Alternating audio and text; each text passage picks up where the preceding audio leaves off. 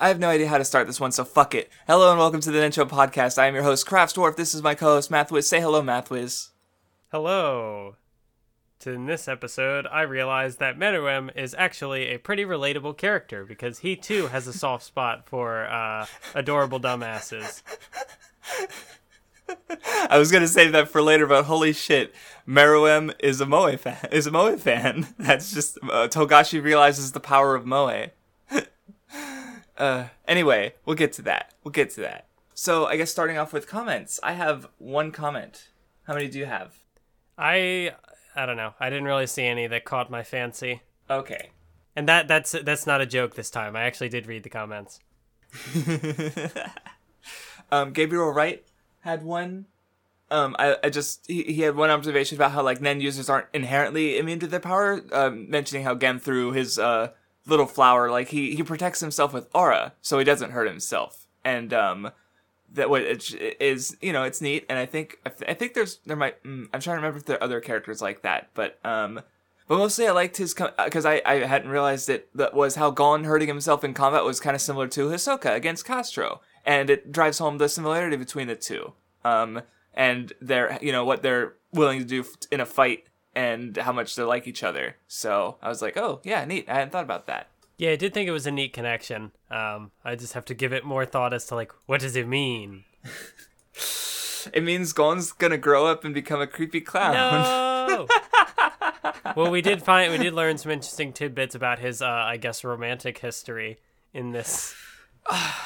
Okay. So last time I was like, Great Island's really good.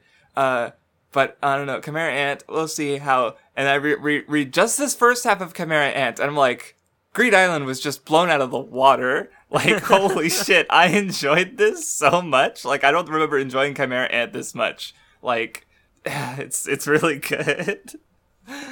Like, there's just so much to it. It's such a good arc. So this episode is going to be where Mathwiz and Craftsdorf just preach to the choir about how good Chimera Ant is. Well, it does have its haters for Hunter x Hunter in general. Like, as any popular thing, there you look around, you'll find people who don't like it. But like there was one comment I won't respond to because we haven't even, it was like 2 episodes premature because it was asking about regarding the Netero fight in the next stretch of chapters, and I'm like, we're not even there yet. And that was a comment on the last. Wait till we get there. We'll talk about it. So yeah. Oh right, shit. I forgot about one thing before we get into the actual discussion. Going up with this episode is the Patreon poll for the next series we are reading on the Nen Show, before we get into the old school block of series starting in 79 before. So, as of now, I haven't made it, obviously, so there might still be some people who get it slip in there, the series they want to read before I get, before then. But, so if you're listening to this and you have not given your suggestion, because I have had patrons who haven't given their suggestion yet, sorry, better luck next time, but you can still vote. And yeah, I thought like there was only a couple like 2 or 3 out of like 5 or 7 or so so that are like really popular. Like, so the first 2 we got were more or less ones I've never really seen discussed, and I think that's cool. I think using the Nen Show to talk about these series that don't get talked about is cool. So I'm I don't know. I have no idea how the poll is gonna shape up.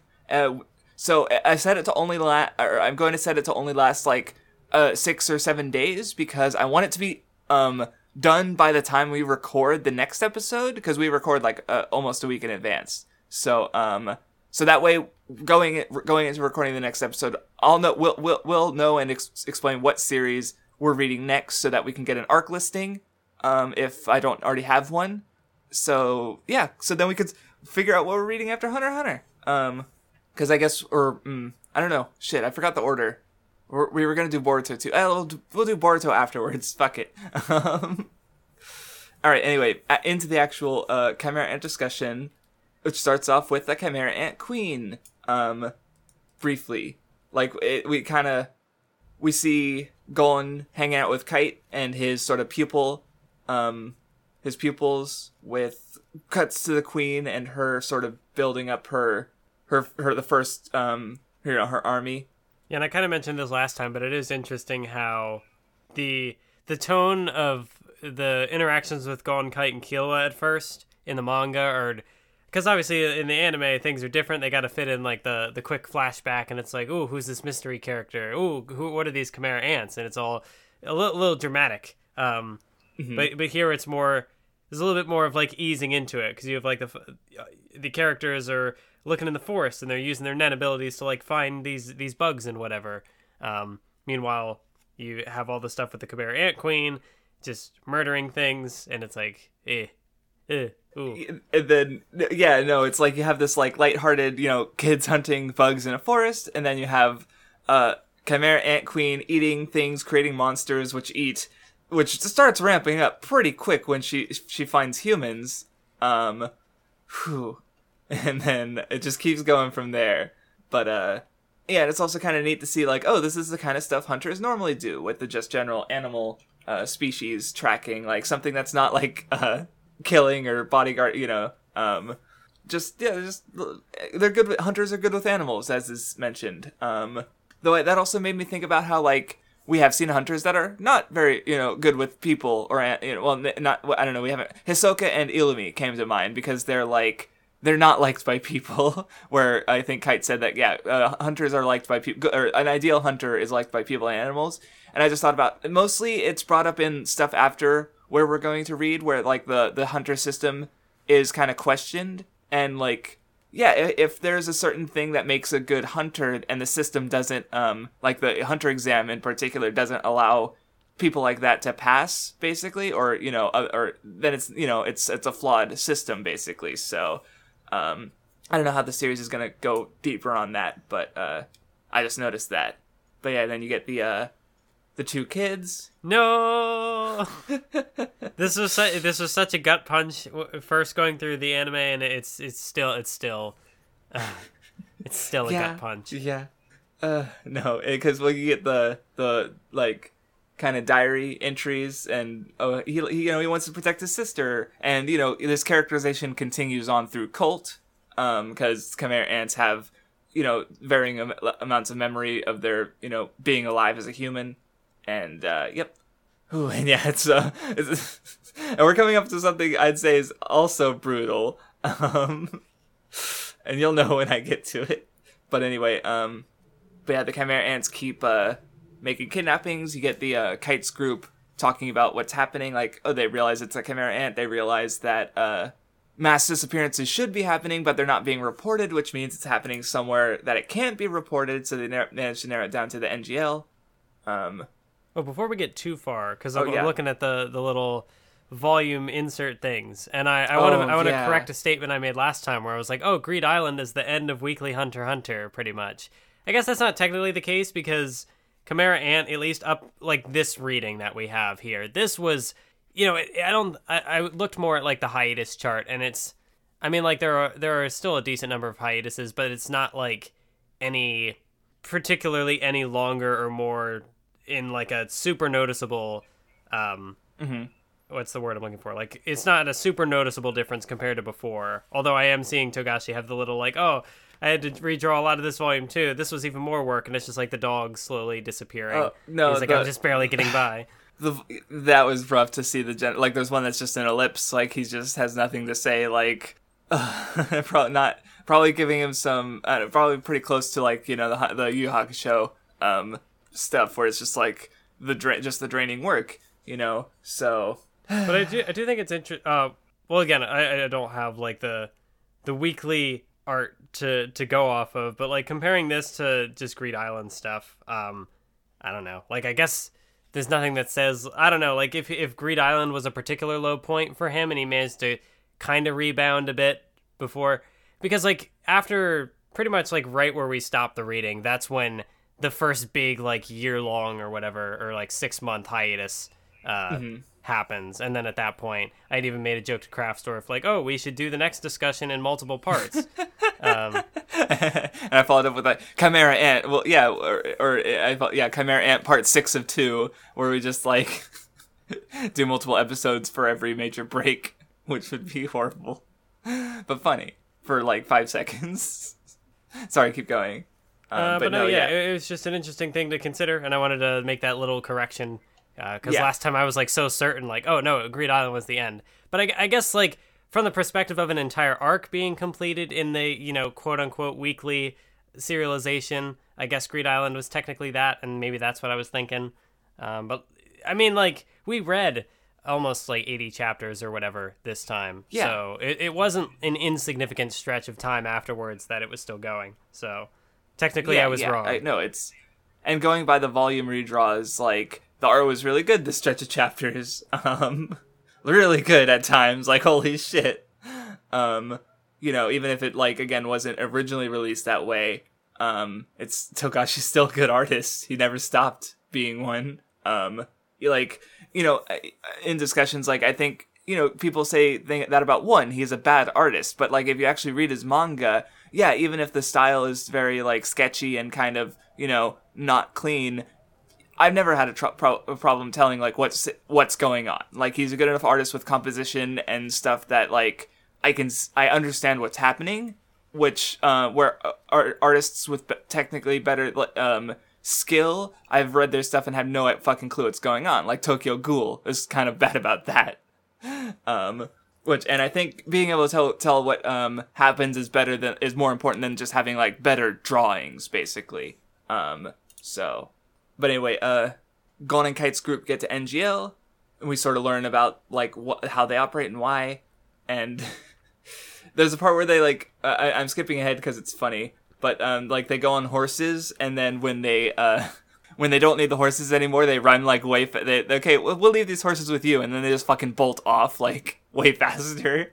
That was funny, but, I'm skipping ahead for that. But yeah, we'd also start getting introduced to the Chimera Ants. Oh shit, I passed something I wanted to mention. God. Okay, so when they were first with Kite's group, they mentioned how they were looking for undiscovered species, and they found the camp tiger, I think, or something like that. And they mentioned that it was, like, the first known animal to prefer cooked meat to raw meat. And I sort of realized, like, it's small, but it's also kind of setting up what the arc is doing, because, like, what are they doing next except going up against, like, beast people? And, like, so I thought it was interesting, because, like, you could also say that the camp tiger is the second animal to prefer cooked meat to raw, because humans are the first. So he's, like, already likening animals and humans with each other, sort of. So I just realized that was like, oh, okay. That's so small, but he's, like, setting it up. Oh. Yeah. No, like, there was lots of shit like that where it's such a good arc. But yeah, as we see more of the Chimera Ants, we sort of, like, you know, they're conflicting with, you know, they don't agree. Like, Colt is kind of, he's the one who focuses the most on the queen and getting her food, where the others are like, oh, we eat humans on our own because we feel like it. And, you know, I think the queen has a line that's good where she talks about how, like, when they ask for names, I think, because she talks about how they want individuality, but also they're still acting for, like, the collective, because, you know, and, you know, I feel like, you know, that comment can also apply to humans, because humans have their, you know, societies and stuff, but they also want individuality. So, because basically I think they mentioned that the only reasons that the Chimera Ant Queen is so big is because she does have some human in her. I vaguely remember that, but maybe I'm wrong. But well, she's I know still she has the comment where she's, like, amused by the fact that they want names, but she doesn't shut it down. So she's like, maybe there's some human in me after all. Okay, and I remember the other characters talking about it. Right. So she has some human in her, but she's still the least human of all the, like, well, except for, like, the peon ants who are only made from animals before she started putting human into them. So it's like, yeah. You know, it's interesting to see her perspective because she's different from the other ants, but also, you know, it's generally setting up the ideas going forward. Because you see that because the ants, you know, they have, like, humanity in them in varying levels, again because of their memories and stuff, and it's, I don't know, it's just interesting seeing them interact with the world, because, like, they gradually learn Nen, which is also interesting about how this arc kind of flips the script on something. So coming from the start of the series, like, or the rest of the series rather, there's, like, you have these young hunters who have just learned Nen, like, they're geniuses going up against all these established hunters and Nen users who have their skills have fallen, especially like even this stretch of chapters, you had the Phantom Troop fighting the ants, and they're like, oh, Phaeton, he's so rusty going up against the Zazan, I think, the one lady Chimera Ant who was trying to become a queen herself.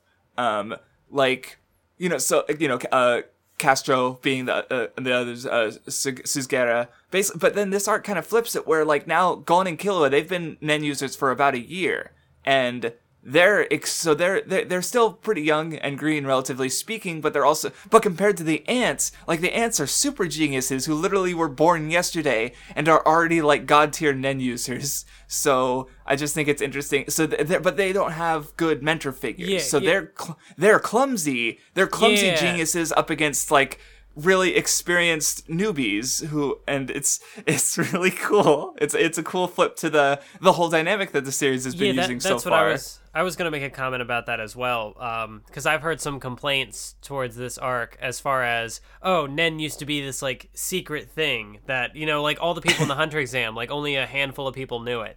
But then all of a sudden we get to this arc where all these creatures know Nen, and they're just, like, picking it up naturally or whatever. But what I think is interesting, as far as that goes, is that we do have characters who, in a way, you could say that they're kind of skipping the basics to get right to the Flash. Like, you have Cheetu, who has an ability that is completely counterintuitive to what he would want to use it for. It's such a bad ability. It's so funny, yeah.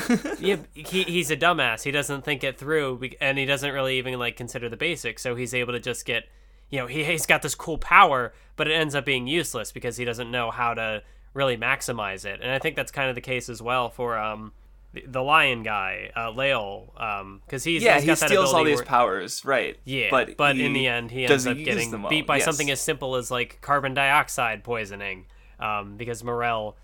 So it's like they're beaten by these little minor things, and in some cases maybe it's not necessarily like, they were done in by their inability to master the basics of Nen, but I do think there is it still kind of connects to the whole like every arc is a training arc. You got to master the basics and stuff and make sure you have the fundamentals down, because if you skip that, then you see what happens. All the people get defeated. Yeah, I hadn't thought about it. I just like the way you frame it, where it's like they skip to the good part, like they get the flashy abilities without having mastered everything, and it's because that's I can see people having that issue with the earlier parts of the series because it takes so long. Like, it takes till Greed Island before Killua gets, like, a cool ability and Gon, and that's over 100 chapters before they start to get really actually unique powers, Luffy starts the series with rubber, like, it's already unique, but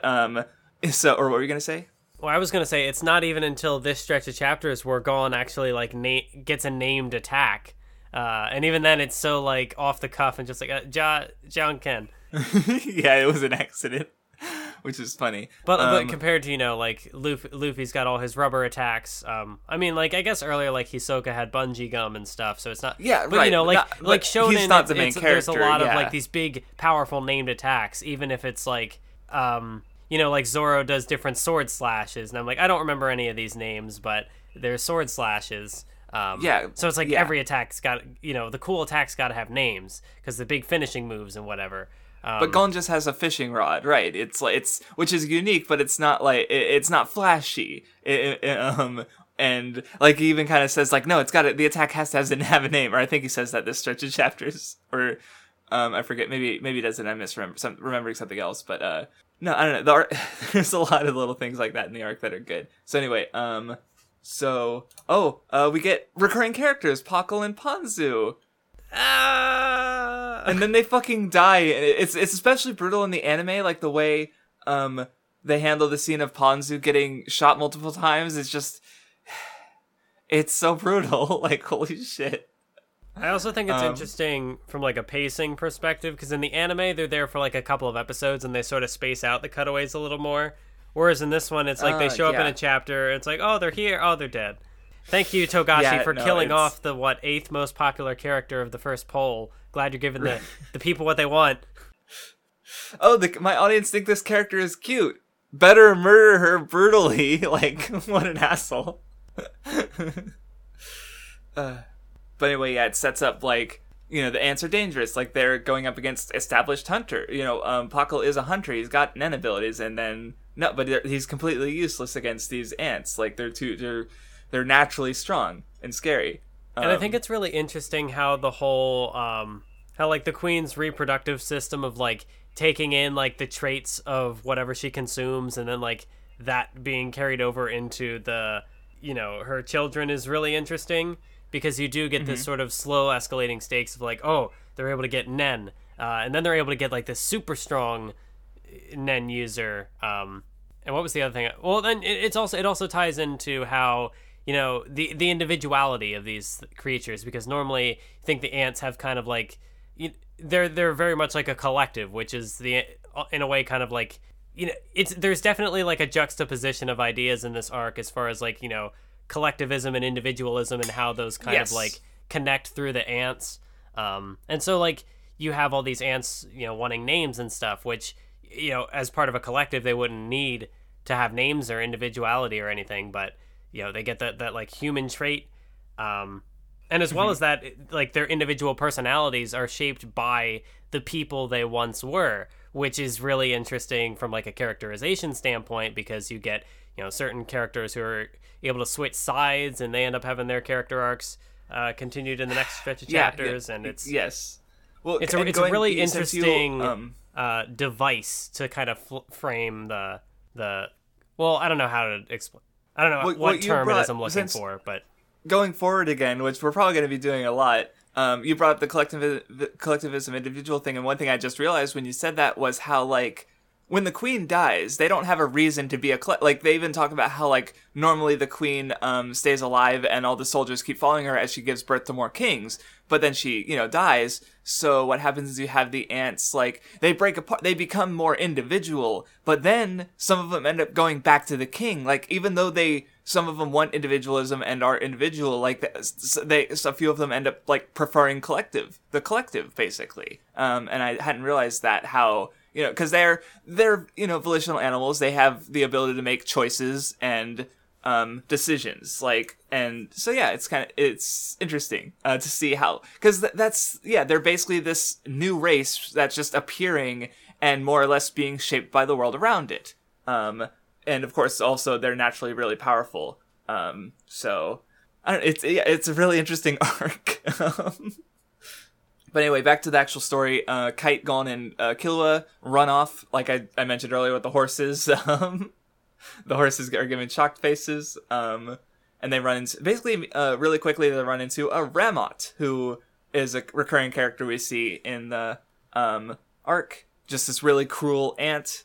Well, I guess what's also kind of interesting as far as, taking on the traits of other creatures that the queen consumes, and that we get all these really interesting character designs. Like, you have this one here who's like part like bird, part rabbit, part ant, and it's interesting.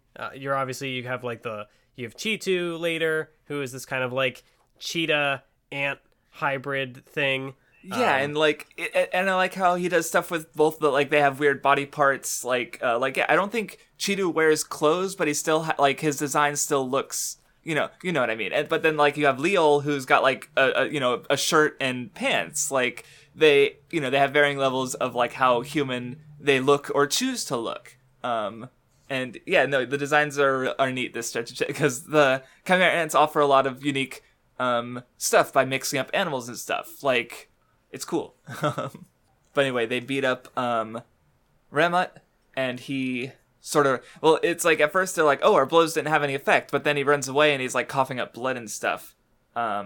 So like they don't, but it does sort of set up like, wow, these guys are tough. Like, and this is before they learn Nen, so scary. There's also an interesting, I don't know how significant it is to the arc, but this one, it starts off where Gon and Killua are all like, don't treat us like kids, we're pros, but then there's a degree to which they're still not 100% there. They're like, there's the big moment later, and they're like, we were naive, we still weren't ready. So. Yeah, like they want to be on the same level as the pros, because they recognize, like, yeah, they're good. They're getting to the level where like they can be confident in their abilities, but also they do still have a ways to go. And Yeah, the moment later. Oh boy. And it's I guess it's still a cool continuation of what has been going on before, because again, with like every arc in a way kind of being a training arc. Even in this arc, Chimera Ant is known for like the palace invasion and all this stuff, this big chaotic set piece that happens later, but there's still like all this setup where the characters they have to, they have like the preliminary conflict where they gotta take on Knuckle and shoot and stuff, so they still are having their training arc even within the bigger scope of the Chimera Ant arc. Yeah, well, like I said, this arc is already my favorite in Hunter x Hunter, and I haven't even reread the second part. Like, just this part, I already enjoyed more than any other arc so far, even though, like, the rest of the series is really good, but this was just like, it was so good. I was just enjoying it, like, the whole way through. And then, we have more to talk about, though, so, anyway, after the battle with Rama, you kind of, here's where you get the conversation with Colt about, the other ants are eating the rares already. And Colt, kind of argues to that they should give them to the queen. Oh, that's right. There is one panel where Killua is holding a pair of guns. I'm sure when they're going through the they're running into the area of the people who make the drugs, and Killua's just got these two guns that are very obviously like drawn from reality, and Togashi's a good artist, but like in this case it doesn't look good. This is like the one art issue I really have with this, honestly, the whole manga so far. Probably, like, I can't think, it's just using real images, or like, I don't know exactly how that was. It looks like they were just real images, like it didn't redraw them at all, because they just look it's funny. It's not a big deal. It just really stands out to me. So anyway, they go into the dark side of NGL, and they run into more ants. Like, there's this one centaur guy who's keeping humans as slaves, which is really fucked up. And we get more of seeing the two boys against the ants and their weird powers and abilities.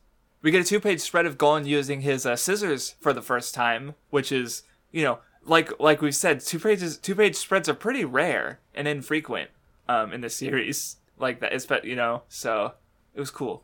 Although I think I have started to notice, since like Greed Island, we've been seeing them a little more frequently. Like early on in the series, they were nowhere to be seen, except for like, I don't know, the first shot of Jing, I think, was like the real one where it was like, oh man, big spread. Whereas now it seems like they're coming up a little more often, which I don't know. Maybe it's because the series is also getting bigger. Like the ants are on the level of the strongest, Nen users in the world, pretty much. Like, Netero sees Pito, and he's like, damn, that ant is stronger than me. So it's like, an ant that was literally born like a few days ago is stronger than the strongest known person, he says that he's not the strongest Nen user, but he's still really strong. So what I think is also kind of interesting about this arc, in relation to this first clash here, is that, compared to Greed Island, where you had all these moments of Killua saying, like, talking about how he's killed people before, but how, it's not right to kill people, and he's trying to be better and trying not to do that now. You do get the interesting moment where he has to kind of flip that switch again, going up against the Chimera Ants. And the manga doesn't translate it this way, but I remember the anime, he's like, oh, it's been a while since I believe he says it's been a while since he flipped the switch, where he's just got that like serious look, and then he just, completely wrecks this Chimera Ant. Because with Greed Island, like, it was no killing, and then what was before that? York knew, like, they were completely outmatched in pretty much all their actual fighting they did. Heaven's Arena was, more just about, like, single combat rather than murder. So yeah, he hadn't had that switch flipped on until the Hunter exam, which was a year ago now. So yeah, because even in Heaven's Arena, he was like, there was like a moment where he's like, man, it's hard to do this without killing people. Like, he was trying to find a way. Yes, he threatens the one guy, so he switches like his aura, his killing aura on, but he doesn't actually kill. So yeah. Well, see, that's or what were we gonna say? Well, I was gonna say that's definitely relevant to the little narrative that Killua has going on in this stretch of chapters and how it ties Gon back and into Killua are Illumi so and stuff. good. Yeah, They're so good. Well, the two in general have really have so many good moments this stretch. Like, but anyway, so one thing I wanted to say, because I didn't have much to say about the ant fighting. Like, there are some fights I just don't have anything to say. Like, they're just not that they aren't without purpose. But it's like this one's like building into or no, I'm thinking of the later one where he talks about like, oh, I don't respect a guy who talks bad about his friends like that. And then Kite's worried, like, okay, but what if you run into an ant that does care about its friends, which is, oh, and then, there was a bit, I like where Kite, like, he complains about his ability, like, he's like, oh yeah, it's random, it's so annoying, which is funny, but I figure it's like he I don't know how long ago he made the ability. But like at the time, it might have felt like, oh yeah, this is novel. I could get used to this, and it makes my ability stronger. But the randomization, and then he's like, well, now it's just annoying because he's had it for so like that's what I took from it. Like it's just complete extrapolation. But he's just tired of his ability since he had it for so long. So I don't know. That idea was funny to me. Who knows what kind of life Kite had led prior to the events of the series. Yeah, that's like he could have been a kid when he made this ability, and now he's an adult, and he's like, I don't like this ability anymore, even though it's still really strong. I do think as far as like composition goes, I've always loved the part where when Killua is fighting the one ant, and then he like snaps its neck, but like the panel like flips upside down, and it's like, whoa. Yeah, I don't know. It's nice. It's just a good visual for what happens. Yeah. So anyway, back to the, like I said, you get Kite's group talking about the ant hierarchy and the royal guards and the king, how they factor into it. And then we get Ramot. He's, he got his Nen unleashed like Gon and Killua did, with just a sudden shock of Nen, and he starts being able to pass it around to the other ants. Like, he just like, I don't like you, Colt, so I'm not going to hold back. And so he beats the shit out of Colt and gives him Nen. Oh, and then we get the battle against all the ants. Where they offer one-on-one combat to sort of slow the humans down. This is another little moment where it's like the individuality versus like collectivism thing. Because I mean, like, I guess you could say by doing the one-on-one fights, it like you know, because these people are trying to like stop the queen, so they're buying time to keep them away from the queen. So that's like in the interest of the collective, but also the fact that it's carried out through. It's not like the group is working together to take them on. It's like these individual one-on-one fights. Yeah. Well, yeah, and that way they, like, whoever stops them gets credit for it is one way you can look at it, because, so that way they're able to be credited for the individual achievements while still working as a group to stop whoever, like, the people coming after the queen. So, yeah. Yeah, and there's definitely, like, moments of pride here, like when the one, I forget what animal that is, the one that can, like, roll into a ball. Armadillo? Yeah, Armadillo. When he goes up, and Gon is like, well, I'll spare you if you'll like stop eating people, and he's like, oh, are you mocking me? So they're, everybody making fun of him, and then he just dies. Yeah, and then Kite just kills everyone. Yeah. I mean, I guess it's an interesting moment with regards to Gon's character too, because I don't know. I guess I think I mean, like, it's not that he's like an atypical shonen protagonist about the whole like not killing thing, but here he kind of just does it, and it's not, I think of like Yusuke when he was fighting the doctor guy, and he's like, oh, I'm gonna have to kill this guy, and Genkai had kind of stopped him, or she did something to make sure that he wasn't the one who had to like finish off the doctor. Yeah. And she's like, I don't want that on your conscience. I don't want that to mess with you here. But with Gon, he doesn't really have that conundrum. Like, he does try to give them a moment to like spare them, but once he realizes it's sort of that kind of childish way of thinking where he what was the specific thing he used? I don't know, because he has moments later where he's like, oh, it's a good thing that if you like when he's talking to the chameleon Melio. Yeah. Melio Rem. Yeah. Yeah, when he's that like, scene. oh, it would be a good thing on. if you did lie to me, it would be fine, because then I could kill you without mercy. And he's got like the dead eyes. So it does kind of show, and Kite had brought it up too, how, when he's able to see humanity in these things, then there's going to be a bit of a moral conundrum there, perhaps. But so long as they're just evil, well, then, he doesn't really have any issues killing them. I mean, like, he'd rather not, but, if it comes down to it, he'll do it, and he won't. Because you're right, Gon has sort of, like, he's had a no-killing policy in general, and he's, like, looked down on, like, the Phantom Troop killing, and when they're still able to feel humanity. But here's Gon's, like, he's coming into, like, where the point where he needs to, like, he sees he has to kill, more or less, like, and he's got to make moral judgments. And I've never watched Alexander's Morality of Gon video. I'm sure it's interesting, but Gon's morality is interesting because, he's the wide-eyed kid coming into a world and being, like, there's a moment later where, I think someone asks Killua, like, wow, you guys have changed so much in so little time. And he's like, we didn't change, they changed us, presumably talking about the ants and how, like, their interactions with these guys have, like, changed, and the ways they change, like, because there's, like, an inverse to it. Yeah. But we'll talk about it when we get to Ikalgo and Meliorem, because I think the juxtaposition between Gon and Killua each becoming friends with two Chimera Ants, and, like, it's really interesting, because you mentioned, like, you heard me when you were talking about how, like, oh yeah, if you lied, I could kill you. He's a scary boy. Gon's a scary boy. And people have mentioned that, but I'm like, oh, he's such a sweet boy, though. And then you get to this part, and it's like, oh no. It's good. But yeah, here, I mentioned it earlier because I thought it was early, but he's like, yeah, what if the ants have strong fellowship with each other? Like, what would you do then, Gon? And posing the question, but not answering it. Going forward back to the ants, Ramot's getting cocky. He's like, yeah, I have Nen. I'm the strongest Nen user. I can become king. And then he has more character development than all of Bleach when Neferpito comes in. Sorry, I had to make a superficial reference. It's so funny. I disagree entirely, but it's funny to bring up. But it's still a really good moment, like, especially when, like, Pito pats his head and, like, you just see the visual representation of, like, what Pito is to Ramot. Like, he's just this little mouse. Like, yeah, he's even a rabbit, a rodent, and Pito's a cat. And yeah, I mean, the imagery of, like, the hand on the head, where it's you get, like, the little close-up, it's just like, oh, it's just a small little hand. Oh my god, that's a giant hand.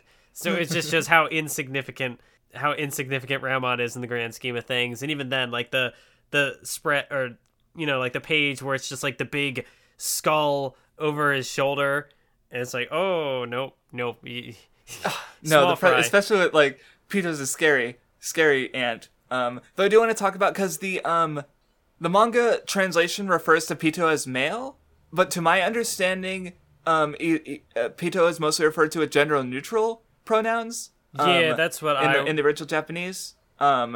And of course the design is very androgynous, though it does, I think, some people take it as more feminine in the 2011 anime. Yeah. So, I don't know, I just thought I'd bring it up because the translation does specifically refer to Pito as male.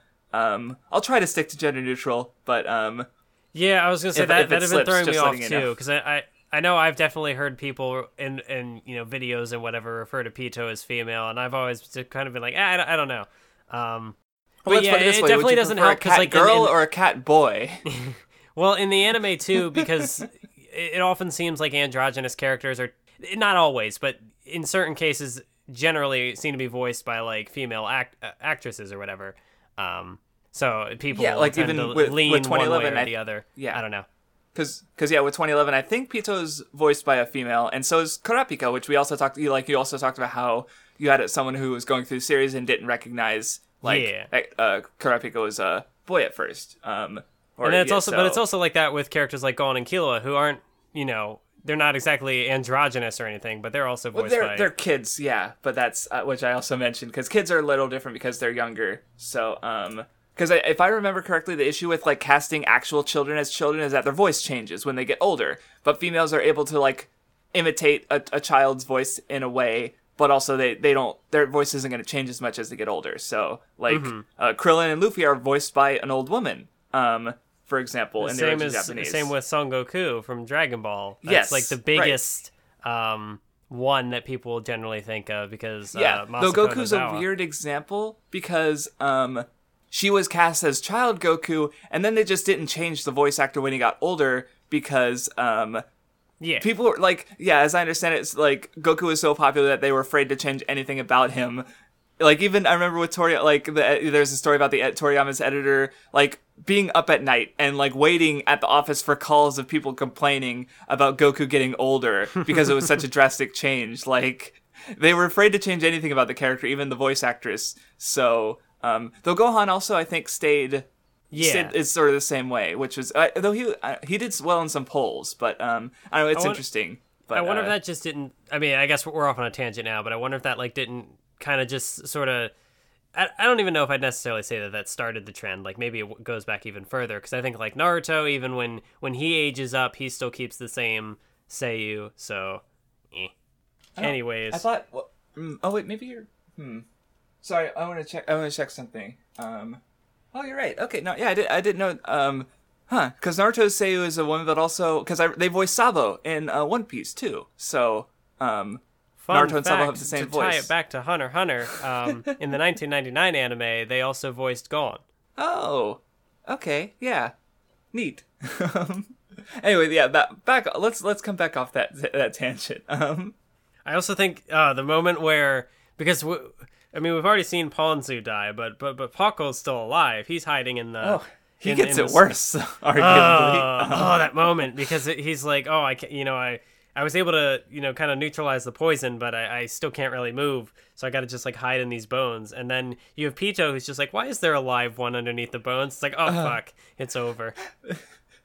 No, there's a lot of like things done to make Pito seem fucking terrifying, like right off the bat. Like, not even just like the skull and the creepy face, but like the ominous aura, and then of course like immediately being able to tell Paco, because the scene is seen from his perspective, I think. Like well, no, he comes into play after. No, never mind.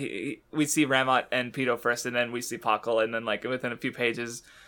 Well, I mean, definitely in the anime where they kind of like, I believe they have it framed where like you even see like Ramat like rip off one of the skulls, and it's like there's Paco, and then it's like cuts to black or whatever. Yeah, no, I've heard some people talk about how like there's a lot of, I guess, other scenes added in 2011 too, and stuff.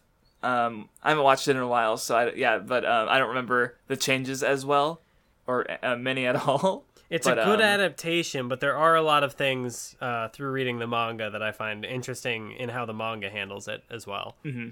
No, yeah, it's a good arc. Either way, I think. There's a moment after that I like where Liol, he talks about how he was, as a lion, he was the king of beasts. He was, he thought he was the strongest, and then he was, he was, I'm at the top of the food chain. No, he was eaten by an ant, but then he sort of like recognized like his new power. His new power is the ability to learn. So he sees Gon and Kite Gang, and he's like, even though he's like, yeah, let's go eat some rares, he sees them and he's like, let's back up, we can learn, we can be patient, so I like that. But then, yeah, Paco gets used, his mind is, Pito digs into his mind and finds out about Nen, and they're able to learn more about like Nen types and specialization. Pito's abilities are just the ability to just like turn people into puppets and just Oh, and then we get the like all this like where you have these two plots building up and they finally meet together when Pito senses Kite, and shit gets real fucking quick. Holy shit.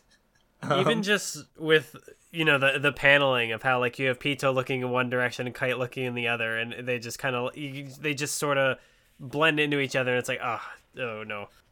And then of course you have the shot of Pito just like scanning the horizon and just like jumping off the, oh my goodness, like there's like the panel of Pito being like way in the background, and then all of a sudden it's just like their face, like a super close up. Pito's creepy. It's great.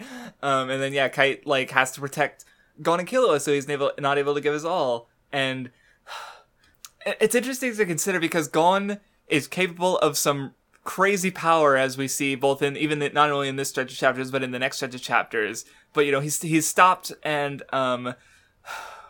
like I don't know, it makes me wonder like what if Killua didn't stop him, because Killua has this caution sense, Like, and he's able to he saves Khan. Like, Kite agrees with his choice, and they're able to escape, and they leave Kite to fight Pito. I mean, and like, yeah, it's the wake up call. Or what were you gonna say? Well, I was gonna say even later, Gon, thanks Killua for stopping him because he thinks he probably wouldn't have. Yeah. And it's interesting the way it's kind of commented on after the fact, where the two of them, like when Pito arrived, like the two of them were deemed, because they were able to just run off. So the two of them were deemed to be, not worth it, even in comparison to, a one-armed Kite.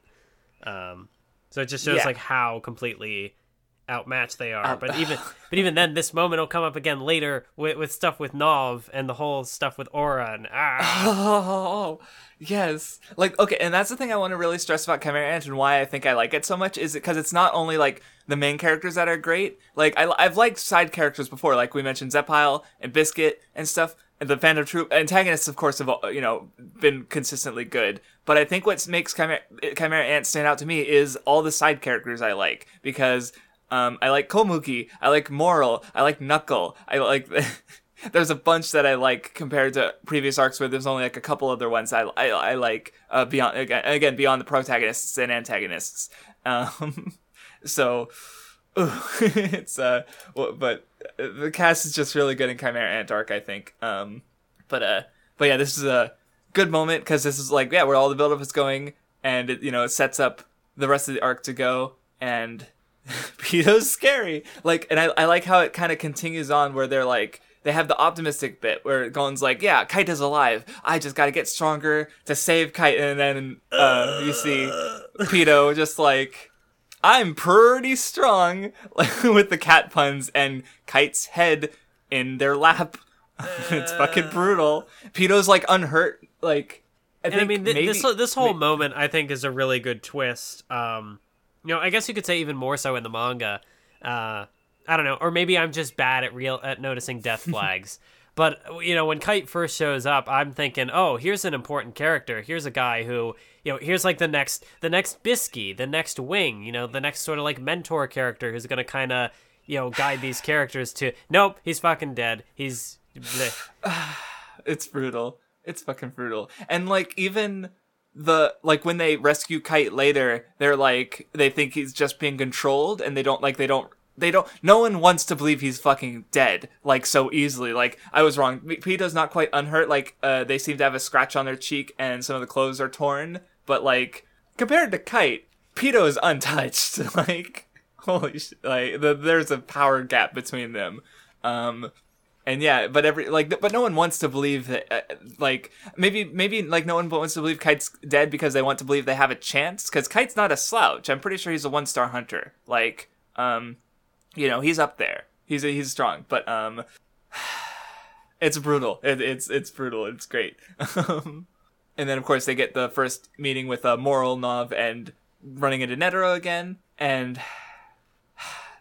Again, it's so good later, especially because, like, Moral's like, oh, they're just kids, go home to mommy. And Nov's like, don't be so harsh, they're only children. But that, like, you mentioned it before with Nov, where the way it comes into play, like the contrast with him later, where it's like, they saw that aura and are coming back? They're going to fight it again? And he's like, because he loses all of his will, just like Ramont did, to go against Pito. Yeah. Like, and so, I don't know, it's good. Like, he even dismisses Killua because Killua's like, yeah, I can see your Nen, you're strong, I don't think you can take Pito. And Nov's like, yeah, people tend to overrate things when they're in panic, that they don't comprehend. And it's like, no, Nov, you don't get it. Like, and it's funny because, like, you get, like, going back again to the sort of Gaara Kakashi comparison Sasuke made, it's like, I can sort of see where Nov's coming from, but, seeing the whole series in mind, it's like, Nov is wrong. And Moral I like when he talks about how, like, you have to fight like you're going to win, which is just, like, real psychology. Like, I remember hearing, I think it was around the Cold War, but, the Russian, like, someone asked the Russian Olympic team how, like, why they were winning, and the coach was like, well, I make them visualize victory, and now every sport ever does everything. You have to visualize that you're going to win, and it helps you win. Like, it's just So it like imagine like 100 times over with Nen, where it's like literally an ability that factors into your like emotions and personality and stuff. So, but I will say Moral has that kind of like Togashi quirk where he draws him really weird at first, and then he figures out how he wants to draw him. Because Moral, like, his chin seems and his nose seem weirder in the first chapter than I remember them being later. Yeah, he looks like thinner and kind of more like straggly, but then he kind of, I don't know. Yeah, he looks almost, yeah, it's weird. But like I said, that's normal Togashi at this point. Well, in general, like all authors evolve over time, but with Togashi, it definitely seems a bit more like quick, I say, with how he draws the characters. But yeah, Netero insists that, you know, because the ants are eating Nen users, they need to exterminate them or risk being assimilated, which is not entirely accurate because there are Chimera ants who survive the arc, and we'll talk about that idea in general in the next stretch of chapters, I'm sure. But it's brought up here, so I just wanted to point it out. He also gives Killua and Gon the challenge, where it's like, okay, fight those two assassins, and we only need help from the strong. Then we get the moment you were talking about earlier, where Gon thanks Killua so that they can get stronger and go save Kite, and then we get the Kite decapitation, which is brutal. Then we get another side character I like, Palm. I like the way Togashi draws her, like with the stringy hair and being creepy as hell. Like, it's funny. Palm is good. Yeah, I like their first little interaction where she's just filling the cup of, is that coffee or tea or whatever she has, but she's just like, keeps scooping sugar into it, and they're just like, Yeah, like it's just like completely overflowing with sugar, and she's it was coffee, I just noticed, but yeah, she's she's like being creepy and talking about how much she likes Nav. Like she completely just keeps making tangents to Nav, and it's because she's she's a little unhinged. But yeah, she explains Moral's pupils Knuckle and Shoot, and how they, you know, like, that's because she knows who they are. Okay, so, and then we get them sort of talking about, like, training. They get in contact with Bisky, and I love how while they're doing their first training with Bisky, their preliminary training, you see Knuckle in the background, like, being very good with the animals in the park. Like, like, there's the one, like, thing where he's in the park and there's a dog taking a dump. And he's just like, cowards, you deserve to die. And like, oh, you're thinking, he's talking about Gon and Killua, who didn't show up. And then he's pissed at the owner of the dog who's not cleaning up after his animal. And then when Gon and Killua finally do get there, he's surrounded by dogs because he's a good hunter. He's beloved by animals, and Knuckles good.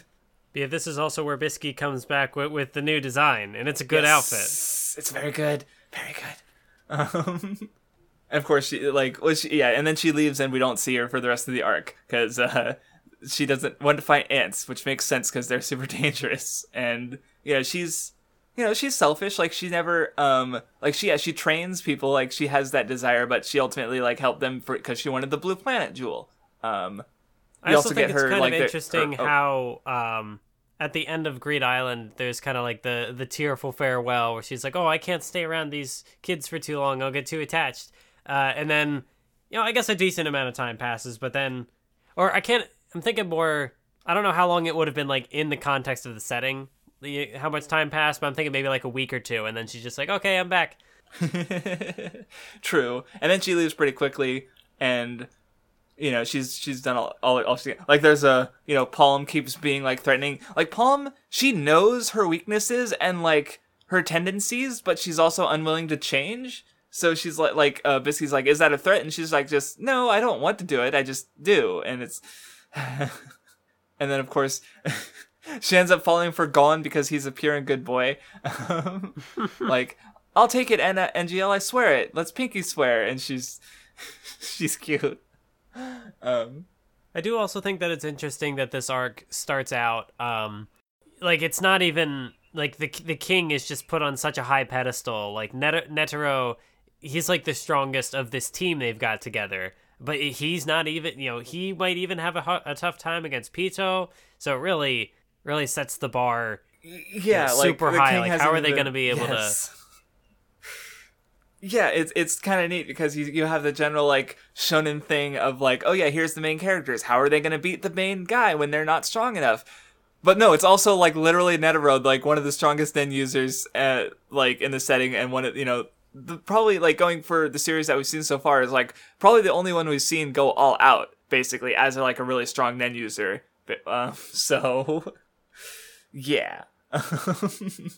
But anyway, Biscuit's training, I like it because she's like, okay, do Ren for 3 hours and then fight Knuckle. And Knuckle's really good because like I love how he scolds them when they first show up because he's like, nah, this isn't how you do a duel. You're supposed to show up 5 hours late after a good night's rest. Like. He's telling them to do the Miyamoto Musashi thing where they come in late for like a mental advantage, and also like they're coming in tired after training instead of fully rested, and then of course at the end we find out that his ability would have screwed over Gon. He could have easily like used it at the very beginning and Gon would have been screwed for the entire month basically, but he decided to wait until the end to give Gon more time to train. He's so good. Yeah. Oh, and this is also even, where the cover. Go on. Well, I was gonna say even then, Knuckles' ability is like he's probably one of the most pure-hearted characters in the series because his ability is one that deliberately kind of avoids. He tries to avoid killing people or like avoid inflicting any like super serious harm on people if he can. Because like his ability, it just suppresses their aura, and so like he pacifies his opponents while attempting to like passively defeat them. So and he doesn't even have to do anything. Like he can like hit you and keep hitting you to give you more Nen damage, but he doesn't have to. He just needs to stay by you. So yeah, you're right. I didn't think about it like that. It is a very pacifying ability, and the one that doesn't need you to hurt your opponent. So Knuckles is very good.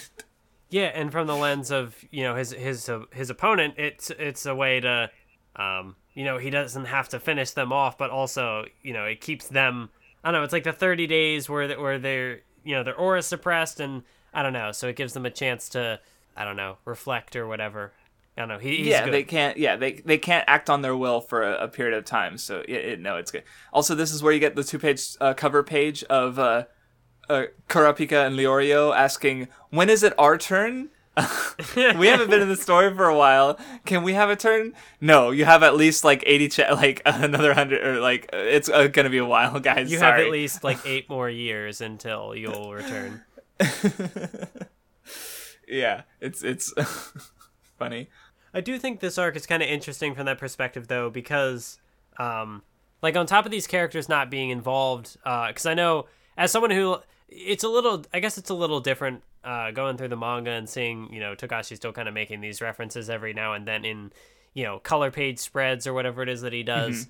Mm-hmm. But like from the perspective of someone who had seen the anime, I had a concern. Togashi, it had been so long since he had written these characters. I wonder, does he even still know how to write them, or are they gonna feel a little different when they come back?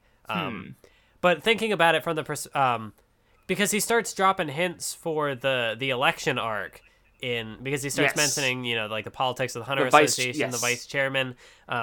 So even though this arc took a while to be published and took a while to finish, it's clear that he still has, right? Yeah, he's still got ideas that are, working here. So Kurapika and Leorio, stuff to do for them. It just took him a while to get there. Yep. So anyway, there's a moment where Knuckle asks like he wants going to use the technique, hit me with all you've got, and and he gets knocked. Like Knuckle loses, but it's not like a real victory, so they don't want to accept it, of course. But like I don't know if it's a reference or something, but it's really funny. When they're like, Knuckle, are you okay? And he's like, I knew I could count on you, and they like passes the fuck out, and there's a bunch of action lines, and like, is this a reference to something? What is this? It's funny. But Knuckles really good. I'll say for the millionth time, with a million more times to go.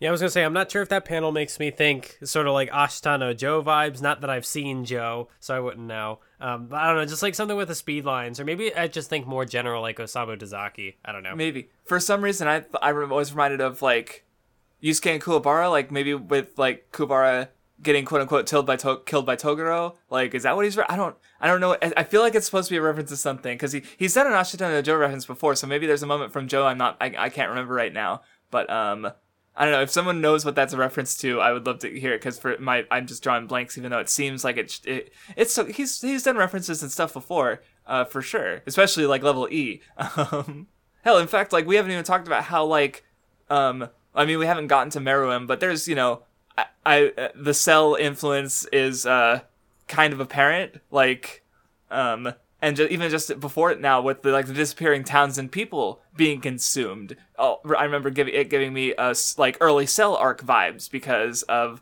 it's spooky and terrifying. More so here because we actually see the consumption going on in a much more like brutal way than not that the Cell's method wasn't brutal in its own way either, but that also kind of goes away where Meruem is born and it keeps being spooky. Like what I also think is kind of interesting about Knuckle, and how he kind of ties into the whole, humanity and these ants and whatever, and sort of like the morality or whatever of that.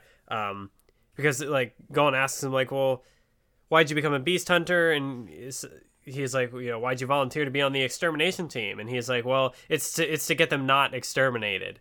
Yes, that's good. Yeah. Oh, I thought you were gonna say more, but no, it's yeah, I like that detail too because Knuckles a really good boy. Like I love well, it's also later on with or go on. Well, because it also does tie into the characters making connections with Chimera Ants later, and the question posed by Kite of how is Gon going to react to, how's he going to react to if they do have strong ties or whatever.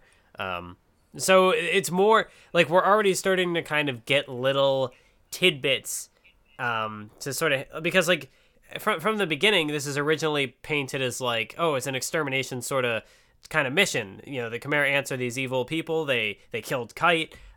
So they're very clearly like the villains here, and we got to stop this from spreading. But then, like, as we kind of get further into the arc, we learn a little more about the ants, and we learn a little more about the people who are trying to hunt them down. And it's not quite so black and white. Yeah, well, like, it's interesting also because I was going to mention Meliorem because I love his interactions with Knuckle because he's, like, sort of watching that at a distance and he sees Knuckle being good to animals and he's, like, because rescuing all the abandoned animals during the evacuation. And he's like, okay, that's not going to make me like him. Okay, maybe a little. And then, like, it cuts away for a bit and then we see Gon talking on the phone to Killua and he's like, oh, yeah, Meliorem and Knuckle really hit it off. Like, it's good. But, going back to, like, the, wait, no, what was I going to say? Fuck.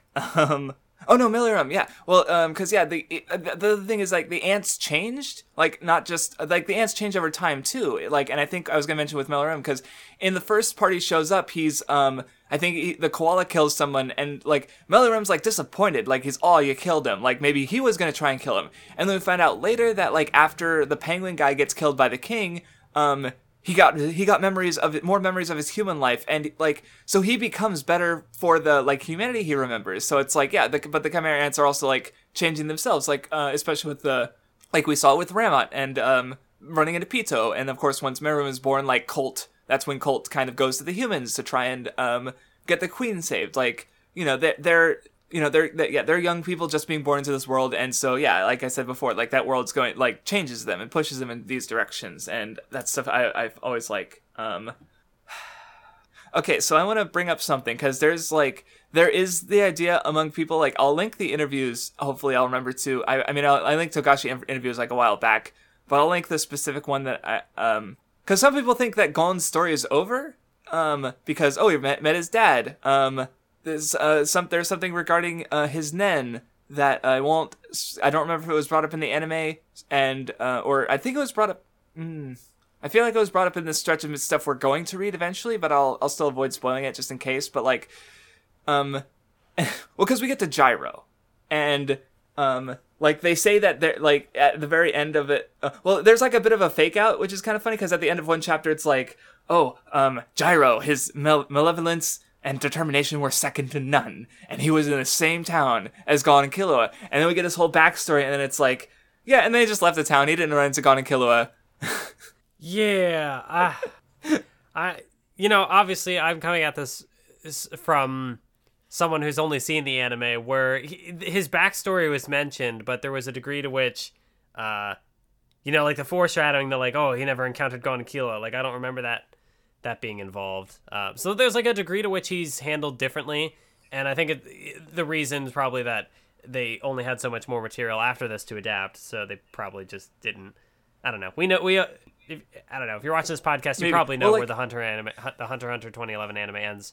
But I don't really know what to make of this chapter. Like, I guess the whole thing of the don't make trouble for anybody and the whole like abusive father situation, and it's interesting. Like, I don't know what. Well, because in context, like, it explains. Well, because they mentioned that he's the one who made NGL. Like, he just wants to spread like chaos and havoc throughout the world, and the drug is a way to do that. And it's like he's also like really patient. Like, he's just going along and doing this like horrible things. Well, because like I feel like. Obviously the Chimera Ant arc, like, it is a complete arc and it goes through its ideas and stuff, but also, like, the story is meant to continue. Like, in fact, during the interview, Togashi said that, like, he wanted that, like, the spot that the anime ended at, he wanted that to feel like this is an ending, and this is, like, where because people, like, you get that with Jump sometimes, is you get series where it's like, oh, it could have ended, but then it keeps going, and you're like, well, why didn't it end?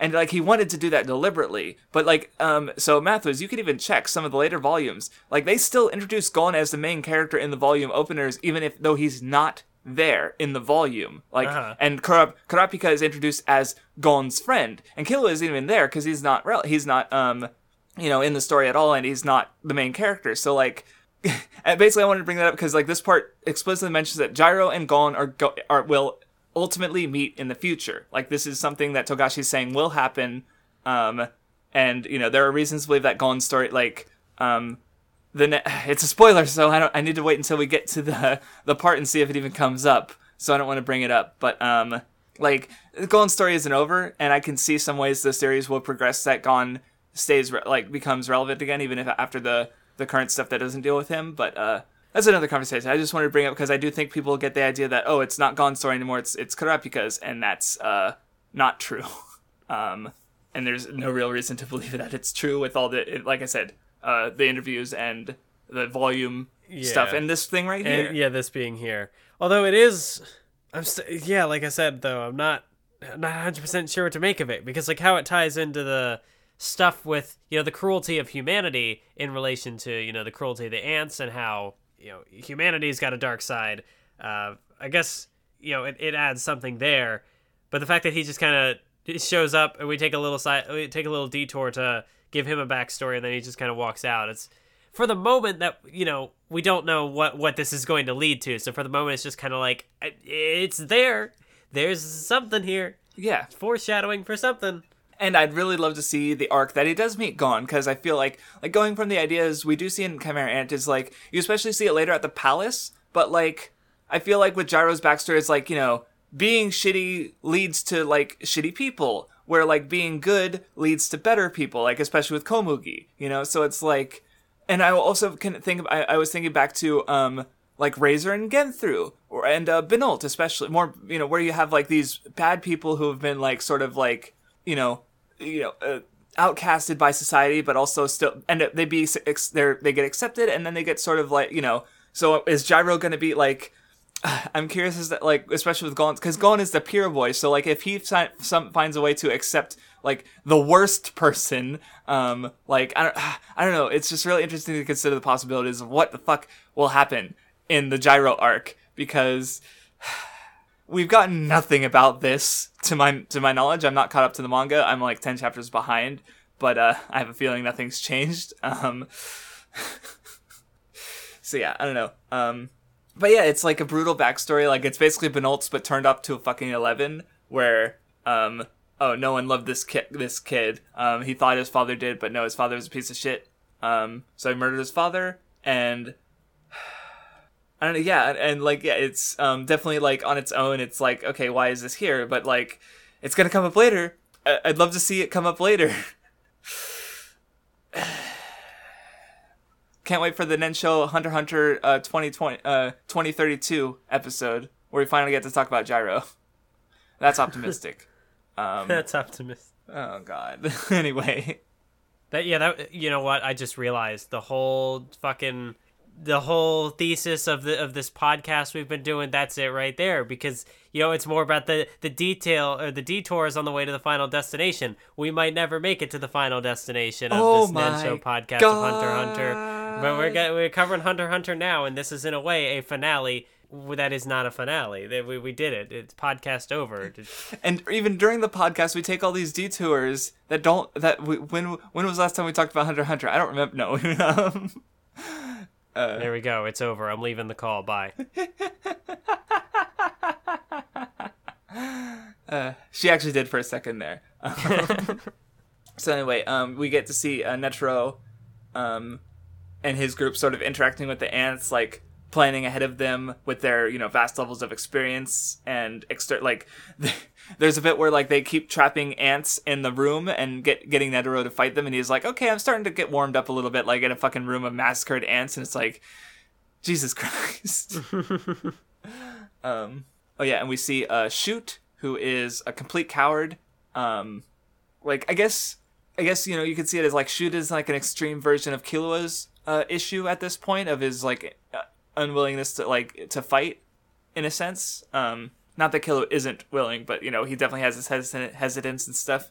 And Knuckle is a super good boy, as Gon is becoming less of a good boy, and Killua is able to learn how to fight. I guess I hadn't considered that, as far as like these two characters in a way kind of being foils to Gon and Killua. Huh. Sorry, I laughed because I saw this page of Biscuit's talking about their training and their progress, and thinking about like, we might not make it, and then there's like a whole page of Palm like being creepy and brandishing her knife, and Biscuit's just like, I should prepare an escape route. Like she's ready to get out of there. Yep. There's like I don't know, there's a way in which like the anime kind of makes it even funnier, because you see in a later shot she'll have like these like little like tiny thin arms, and they're just kind of like waving around, and she's like, I'm gonna get out of here. But yeah, no, the way that Togashi draws that page of Palm, and just like the big shadows, and just like the hair and the hyper detailed expression, like when Togashi gets obsessive about drawing women, he gets obsessive about drawing women, as we've known. Although in this case, he's getting obsessive about drawing an obsessive woman. Layers. But yeah, since their training is complete for the last couple days, she lets them go at full strength against Knuckle. Yeah, I like when Biscuit's like, only 10 more days, and Killua's like, don't say it like our days are numbered. Anyway, going into like the first round of Gon against Knuckle, is there's a bit of a Bleach moment where Gon teleports behind Knuckle, and then Knuckle teleports behind Gon, and when I read that, I'm like, oh, it's Bleach. Funny how Togashi, I don't remember him doing that before. Now. And of course we have the teleports behind you countered back in the Bleach podcast for anyone who didn't listen to it. We're bringing it back. I don't know. I'm not going to, because it's an annoying amount of work, but I could. But anyway, so Knuckle, they talk about Gon's Jaja Ken, and he points out that it has two major flaws in the windup and like the aura needed. And that's just Knuckle, because like even during the fight, he's like training Gon. He's saying like, these are the flaws, and like when he does his attacks, like the first exchange, he like says, I'm behind you, which he just makes like a noise, which like gives Gon the opportunity to block, so he doesn't get knocked out immediately. So even though so he's still, he's a good boy.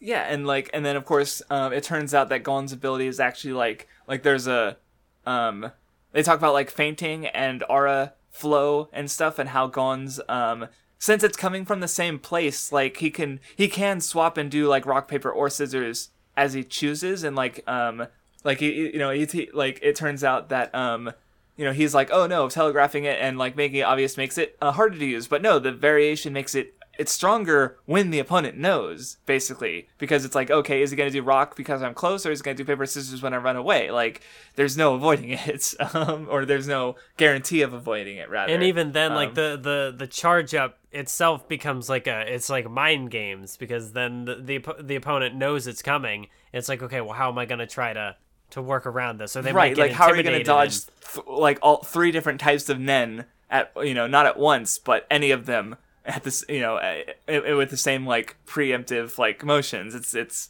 a good technique, because Gon's like, yeah, he says like, yeah, I'm gonna overcome my weaknesses. And of course there's also like Killua makes an observation that he's like he learns, you know, at extraordinary speed during combat. I'm pretty sure I've talked about this before back in Yu Yu Hakusho, because I definitely think people really not just with Hunter x Hunter, but like in general shonen, is they really overvalue training. And like, yeah, this is training, but it's also fighting, because like, you know, like, because you'll know, like, Luffy as an example I've been thinking about, because he's trained for like 12 years of his life, like 10 years from 7 to 17, and then 2 years from 17 to 19 over the time skip, but he's still grown a lot in combat, like mostly, you know, Mathers, you mostly remember Luffy versus Katakuri, and like, in general, like, I think the thing people might not understand about like learning and training and stuff is that, especially with something like, the best way to learn is to do, like, you know, so with like fighting especially, like, you know, it's very risky obviously, but you know, someone who's fought more will be better than, like, someone who's fought for a month will probably be better at fighting than someone who's trained, like, hit a training dummy with a sword for a year, basically, because if they survive that month in actual combat, they're probably decent. So it's like, and I think, I don't know, shonen just like using fighting as a way to like make the characters learn, like, I don't have a problem with it. I like it, in fact, because just straight, like, I don't know, training is fine, but it's like, yeah, it slows the story down. And I don't know, I don't have a problem with it. Some people do. I think training is kind of like overrated, basically, because, like I said, doing is more efficient and effective actual practice. Because Gon's like, yeah, he's a genius. He's like 13, rather. So, I don't know. I think it depends on the context, because sometimes, like, having that point where you kind of slow the story down and do the actual training can work better for whatever it is that the training is meant to kind of lead up to. Yeah. But then in some cases, like, just having the fighting be the training, or, you know, the characters learning more through combat, that sometimes works better. Yeah, like, yeah, that fits. It depends on the context, because I think this is good. And it's like, yeah, they're fighting, but they're also training. Why not? And I don't see a functional difference between, like, yeah, I mean, Knuckles, like, deliberately trying to help Gon train, but he still figures out stuff during actual combat, too, and that's fine. But meanwhile, you have Killua just kind of watching on the sidelines, which, you know, that's a shonen trope where it's like, oh, the one guy has the big fight and the other ones watch on the sideline and provide the commentary. But in this case, like, it fulfills that, but also it's, you know, in relation to Killua's arc, because Bisky is like, oh, I didn't think Killua wouldn't fight at all during the... So then, ooh, character drama, ooh. Yep. By the way, we get the final bit where it turns out Gon almost won, because, like, he just ran out of aura before he was able to give the final blow to Knuckle. Because he was even saying, like, yeah, even with a month, you can't beat me, and then Gon almost beats him. But then he even threatens, like, oh, if I'm gonna fight for real tomorrow, you better come prepared to die. He better come prepared to die. But, Knuckles' ability isn't very good at killing, so he's so full of bluster, and he's good. What I also think is interesting, there's the moment with Killua where, you know, he says, if you lose giving it your all, then it doesn't matter. But if you win without giving it your all, it doesn't matter. But if you lose without giving it your all, he's like, I won't forgive you, and he's got the big, ooh, the scary eyes. Scary, yes. Scary Killua face. It ties back to what a moment that happens earlier where Knuckles says something, and Killua's like, oh, it sounds like you're just trying to convince yourself of that. And so here, my interpretation of this moment is that, like, Killua being super dramatic about, like, you know, if you don't give it your all and you lose, I think that also kind of ties into Killua trying to kind of convince himself of that, because he has already had at least one moment in this arc where he kind of retreated. Or was it this arc? Wait. Yeah, because isn't there another fight that is... Did it already happen, or is it coming up, where he, like, tries to fight, and he's like, he's, like, trying to force himself, and it's not working? No, That's that happens Ramon. later. That's later, yes. That's which is so good. Ooh, I was thinking about that when you're talking about it, because, like, it's so good. Like I said, like, we haven't even gotten to the real good, like, Gon Killua stuff. Like, holy shit. But we will. But anyway, so Shoot has decided to fight. Bisky has some training with Killua where she beats the fucking snot out of him. And yeah, like, and she talks about how, like, he always expects the worst, and he always expects his opponent to be as the best, and, like, he's very, like, self-defeat, like, I can't beat them. Like, she even says, like, it's not your fault, it's the person who tells you how to fight. And we get a panel of Illumi looking really pretty for some reason. I don't know if you thought that, but I did. I was like, Togashi, why? And then we get this really, really... I took these panels out of context so I can use them in general. Again, going back to One Piece and people saying dumb things is, like... she does the... like, there's a chart with, like, the A, B, C, D, E, where she's like, okay... because that's the thing, because I definitely think, like, with power scaling, people, like... Yeah, for the sake of comparing series, you want to take characters at their peak, because why not? And, like, okay, the potential of this character is higher than the potential of this character, and, like, so this character would, even though it's, like, it's framed as, like, would this character win in a fight, but, like, if they actually fought, like, you're taking into account narrative, because that's the thing, the author decides who wins, and they could, like, adjust the characters appropriately, like, and that's just how writing works, and that's why the conflicts become good, but then I definitely feel like people focus too much on the power scaling aspects in the story itself when, like, that's why I took this chart, because it's like, she gives the example that C can beat, A, B, and C can beat D on D's worst day, like, even though B's peak is way lower than D's peak, and the comparison I always, like, what I would use this chart to frame, for example, is the Luffy versus Katakuri thing. If Luffy is A and Katakuri is D, then, like, by not using his trident and, and wounding him, like, also being wounded like Luffy, like, that D becomes under the A, basically. So it's like, it's fine. There's no issue with it. Because people are legit, like, don't... It's so dumb. And I'm going to keep coming back to that fight, because it's, like, it's probably my favorite ever. Anyway. Well, I do think this is kind of interesting. I'm thinking of moments a little later in the arc. Because you have, obviously the conflict with Shoot, where Killua kind of backs off, and he's too afraid to do anything because he's been, like, manipulated by his brother and abused by his family and stuff. Mm-hmm. So he's got, like... I mean, like, okay, we can get to the needle moment later, and it's about, like, having, like, a physical manifestation of, like, that more, like, emotional sort of trauma, and how that's just kind of a thing that Jump does.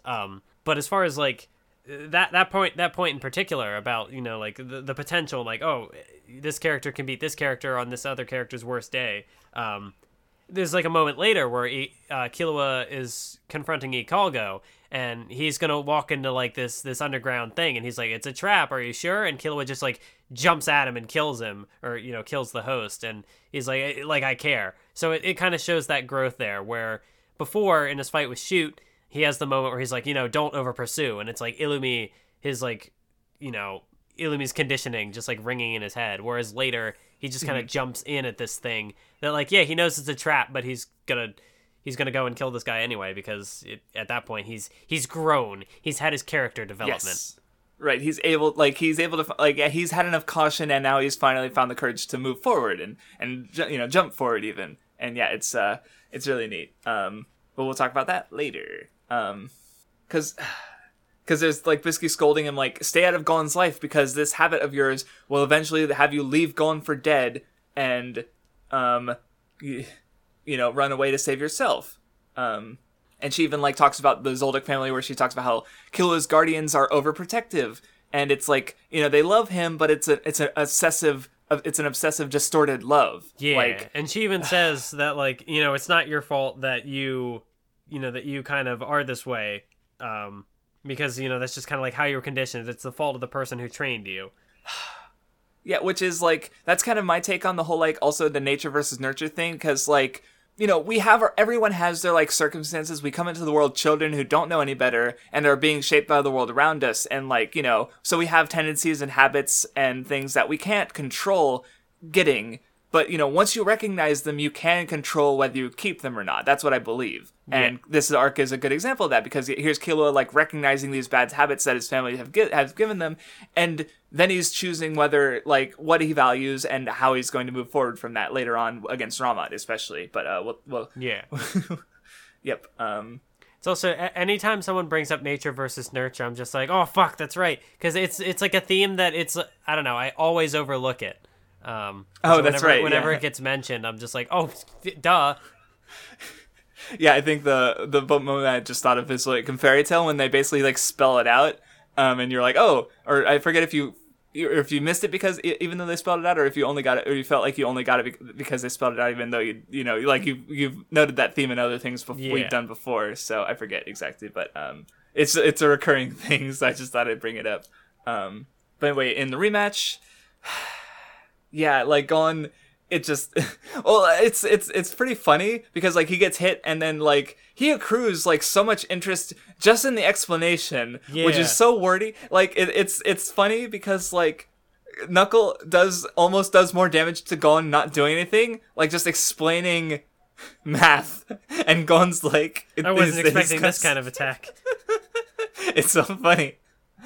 Because Gon his head just explodes trying to think about everything, and just, after Knuckle hits him once, and it's funny. And it's kind of interesting because Gon just kind of doesn't stand a chance. And it goes back to like Knuckle, like him giving Gon a better fight so he can learn better in the previous month, and then going all out and very easily like. Yeah, because if he had locked his Nen before, then Gon wouldn't have been able to improve as much. He wouldn't have been able to learn as much. Yep. Knuckle's very good, as I said. So anyway, then we get Killua versus Shoot. And I guess going back to like the contrast thing, I do wonder how this fight would have gone if Killua might have easily defeated him if he had not had the needle in his head. Because again, there's the obvious contrast between the two. But he recognizes that he's never truly fought any of his battles, but he still isn't able to give his all, and he does lose.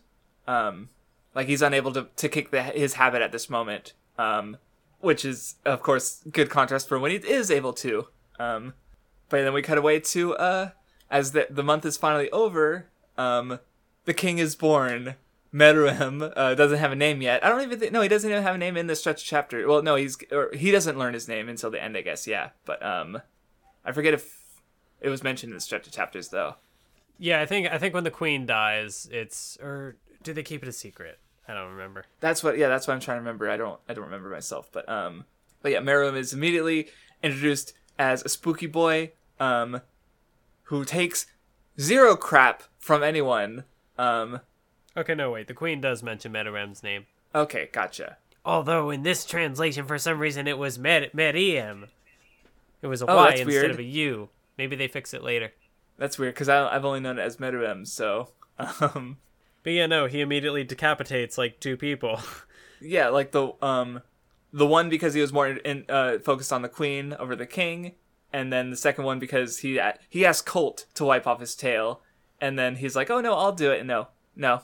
I said you.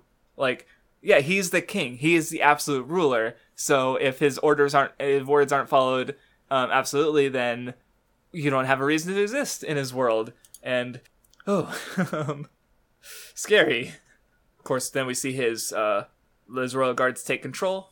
I like the part where Yuppie tries to, like, he sees Poof use his wings, and he's like, oh, that looks cool. And then he tries to grow wings and just, like, slams into the wall. And he's like, need more practice. Yep. So then we get Colt going to Netero's group and asking for help with the queen. And also telling them that the king was born, which they weren't expecting for another month. So, I guess, so yeah, in that way, Colt ended up being a help to them, which probably is what allowed them to, like, more easily make because they immediately call in, like, biologists and doctors and stuff to try and help. But it's too late. And then we get to Meruem's first contact with humanity, where he immediately murders people and children easily with, like, it's not even given, like, a lot of, like it's just done, like, casually, like, even just in the way it's, like, framed almost. Yeah, because even you have, like, the couple in the distance, and it's not even, like, a close shot. Like, they're pretty far off, and then, you know, you just see, like, oh, and now they're decapitated, and they're still, like, super far off, and it's like, oh no. Yeah, like, the biggest moment is kind of later when I think he's eating his first rare, and he's grinning, and you know exactly the one I'm talking about, the panel. No. That's, like, yeah, like, it's when he gets there that his killing is really given more, like, weight in the size of the panels, I should say. Like, because, like, the killing of the child is definitely given more attention with just multiple panels of the child screaming and then getting brutally killed. But yeah, it's interesting how it's, like, compared to how his first murders are compared to, like, his first murder of an end user. Or just, like, his mass murders against soldiers. Like, it's more just, like, he seems more, like, bored and kind of disappointed at first because he's like, oh, these are underwhelming. You know, there's no resistance, there's nothing. But then later, there's a line later when there's some people screaming and stuff, and he's like, "Do you accept what's begging from cows and pigs or something like they're cattle, they're just animals to him, and he's not gonna so he's acting like he's killing animals, and it's scary. He's a scary boy." But yeah, then back to the Chimera Ants, they sort of decide to go their separate ways. The queen can't maintain the kingdom, so no reason to stay. Some of them mention how, like, Meruem's, like, he sees everything as food. Like, even, like, Pito's trying to say, oh, there's a way to tell the rares apart, and he's like, I know, and he tries to kill Pito, but it doesn't work, and he's like, oh, that's impressitive. Like, I guess it's the first time he's really met, like, just hitting Pito and not killing him immediately. He's realizing, like, okay, I'm not he recognizes that even though, Pito's weaker than him, he's still pretty strong. So, oh yeah, and Moral and Nov have their bet where Nov bet on his two peoples coming, or no, Moral bet on his two peoples coming, and Nov bet on all of them coming, and that didn't happen. It's interesting that Nov, like, he kind of shat on Kilo at first, but then he also bets on them, even before, like, seeing them do anything. There's a bit where Netero's with Colt, and Netero, like, puts on his shirt, his heart t-shirt, and shows off his aura, and he's like, how am I compared to the king? And Colt's like, you won't even make it to the king. And Netero's got a lot of good panels. Like, there's this one, he's like, oh, a challenger at my age, what a thrill. Like, he's doing the kind of, like, Yusuke Chapter Black thing where the world is at stake, and he's just like, but I get a cool fight, right? Yeah. Like, he's scary in his own way, kind of like Gon almost, and just that, like, oh boy. But anyway, then there's a scene with the queen. They give they're not able to save her, but she's fine. She's, she just wanted to give birth to the king, and she gives the name Meruem. And Colt has his, like, because he's like, he says, I'm not able to protect anyone, and earlier he mentioned the name Reina, so he's, like, having these continual failures. But with the birth of the second or the last child of the queen, he decides he's gonna protect it. And then you got Morel, who's just like, so good. Can you swear you'll never eat a human? But even when he says that, it's like, if you can't go somewhere where I'll never find you, it's not like, oh, I'm going to kill you right now. Because he's like, if you can swear that, I'll never let anyone harm you. Because he's just like Knuckle. He's a big softie. He's crying like he's got stuff running from his nose and Knuckle. Yeah, Knuckle, that's what Knuckle says. He's like, yeah, that's where I got my soft side from. And they're good boys. Oh, and I just realized something, because after Knuckles crying, you kind of get like, did the boy have a name that became Colt? I don't remember.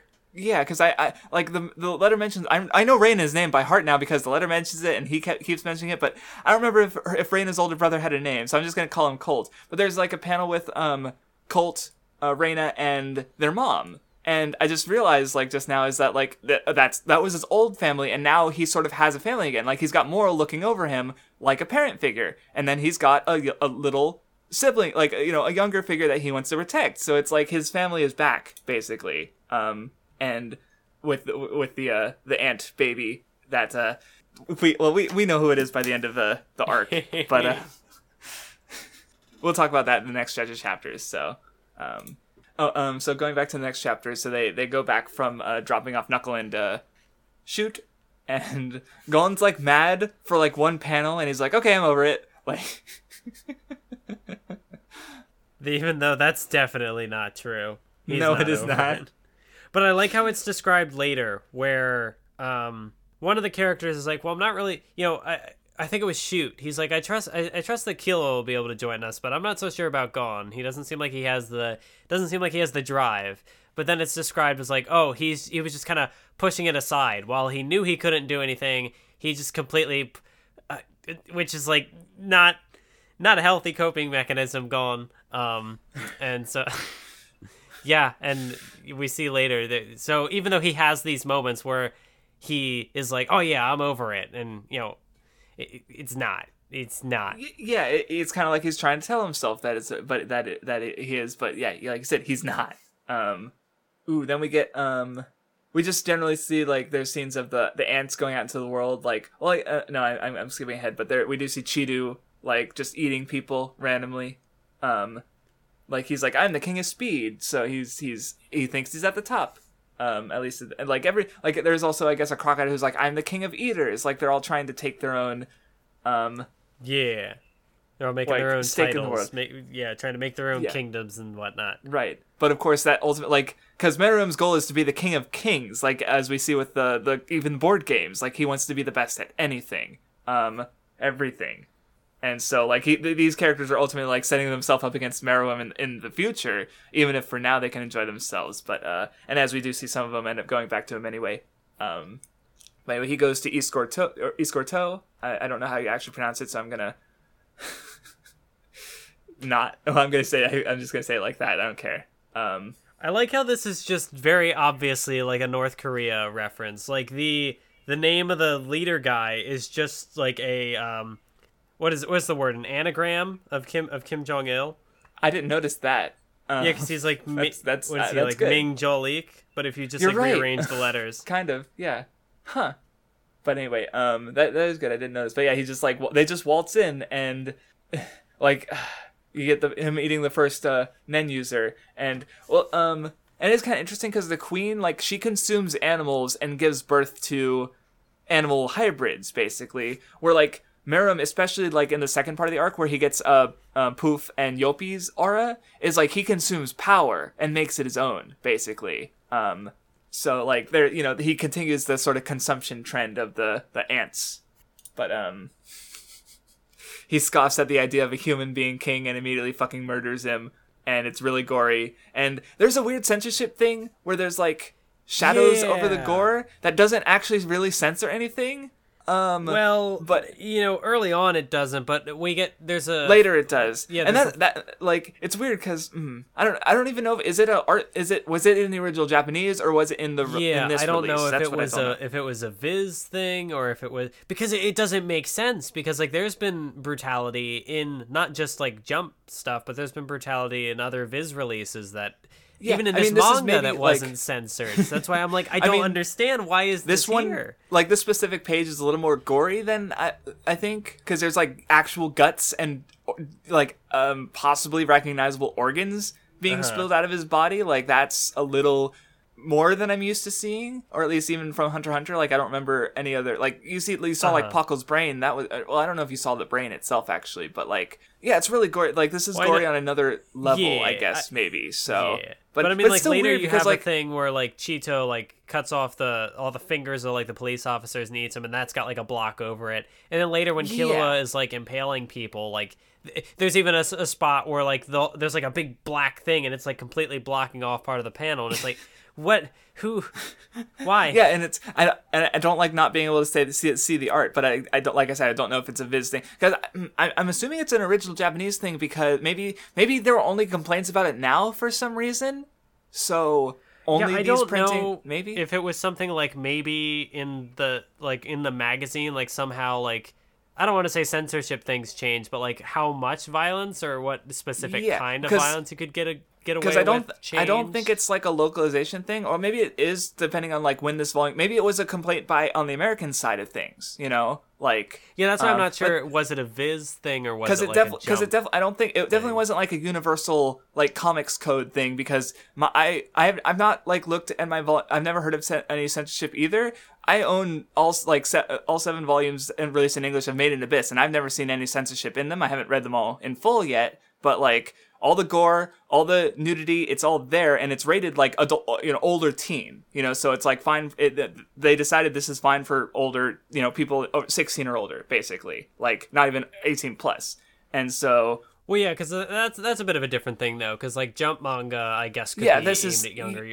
Right. Shonen Jump is synonymous with Dragon Ball, Naruto, things that are readable by kids, and this is by the same labels. So like but then again, like I said, there's also a decade of difference between these releases. So when does this volume come out? I don't know. It doesn't say on my.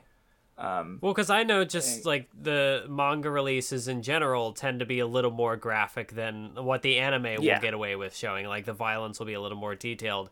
But even that, so I don't know. Like, is it something that maybe like changed within the magazine? Like, are newer manga not quite as extreme in terms of? That's actually not true. Yeah, because so that's why I don't know why Man. I'm just gonna say Chainsaw Man.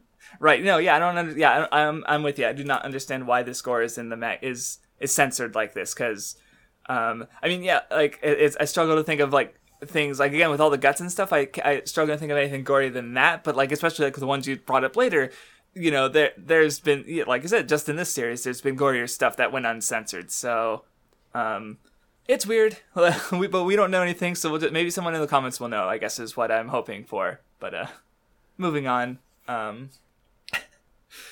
so we get Palm. Just like stabbing all the dolls of Gon and Killua. And Gon just apologizes, but then it's like, oh, but I want to be your girlfriend. It's so funny. And like Gon's able to he's able to manage her, because she's like this close to murdering them all. But then he's like, well, I want to train with Killua now, but I have to prepare for our date, and I want it to be a surprise. And it's like, he's able to stay her, and she's like, oh, you're such a tease, and it's like so funny. Yeah, and I don't know, like there's no way that I can like take this seriously, and like that's the point. Like, I guess if you looked at it seriously, it'd be like, huh, this is a little weird, because she's obviously, there's like an age gap here. But it's very clearly like it's weird. Like, it's very clearly a joke, but it's like, on what level? Like, what is the punchline here? Is it like, oh, these two quirky, this quirky lady, she obviously, or is it I don't know. It's just, it's funny either way. I think it's, obviously, like it's a good moment of like levity in between like all the gore and all the serious stuff. But it's like, if it's, I don't know. I'm still in a way trying to kind of wrap my head around it. Yeah, I would assume the joke is just the absolute absurdity of it, and like also it's even just serious humor, where it's like the kind of thing where the characters are being completely serious, but it's still really funny, because like Palm's, again, about to murder these people, Gon's just acting like he's acting on his previous experience, like he's just treating her like a normal woman, and then like Killua's just like, he's the straight man going, what the fuck is going on? Well, yeah, and it adds in really interesting moments of characterization. Like, even though they're really small, but like you have the interaction afterwards on the next page where it's like Gon and Killua's like, wait, you've been on dates before? And Gon's like, you haven't? And Killua's just like all shy, and it's it's good. And it's also, it's a great subversion regarding the archetype, because, well, I guess, like, but it's also kind of not, because I'd still say Gon, he's aromantic in that he doesn't really feel romantic feelings for someone, but he's able to, like, play the role, and he gets it on some level, like he's been like, oh yeah, they call those types cougars, like, Gon, no, you're not supposed to know that. No. No. And then you've got Killua, like, he's so experienced, and it's so it's funny, because I definitely don't see Gon as being a very romantic character, but in the way that it's used here, where like he's put in these romantic situations, Yeah, and it's the fact not that only he just like he yes. plays it like completely straight, but also And like he does can, it so. The date is so good. Like, I'm gonna give you the best bouquet in the world. Like, I'm about to fall for Gone. Like, no, but it's really good and thoughtful, and like, but even though it's not based in romantic feelings, Yeah. it's so. And so it's like a really interesting. So he's still like a romantic like Luffy or Goku, but he's not completely oblivious to it. And I think it's just a really like it's different, and I haven't seen it before, and it's really neat. I like the panel too, where Kilo's just like, my God, just like listening to go. I don't know. Well, because like it's funny because when they first met. Kilo was the weird one. He came from this assassin family, and Gon's just like, and then now Gon's the weird one because he's like so like I've been here before. Older ladies love cute kids, and Kilo's just like, what? And even then, it segues back into like the severity, because Kilo's like, well, he's like, no, I haven't gone on any dates. All my life I've spent learning how to kill, and I've spent it with you. And then it's just like, oh, and I thought we would stay together, and it's. It's back into his like, oh, but then we're gonna have to leave, and ooh.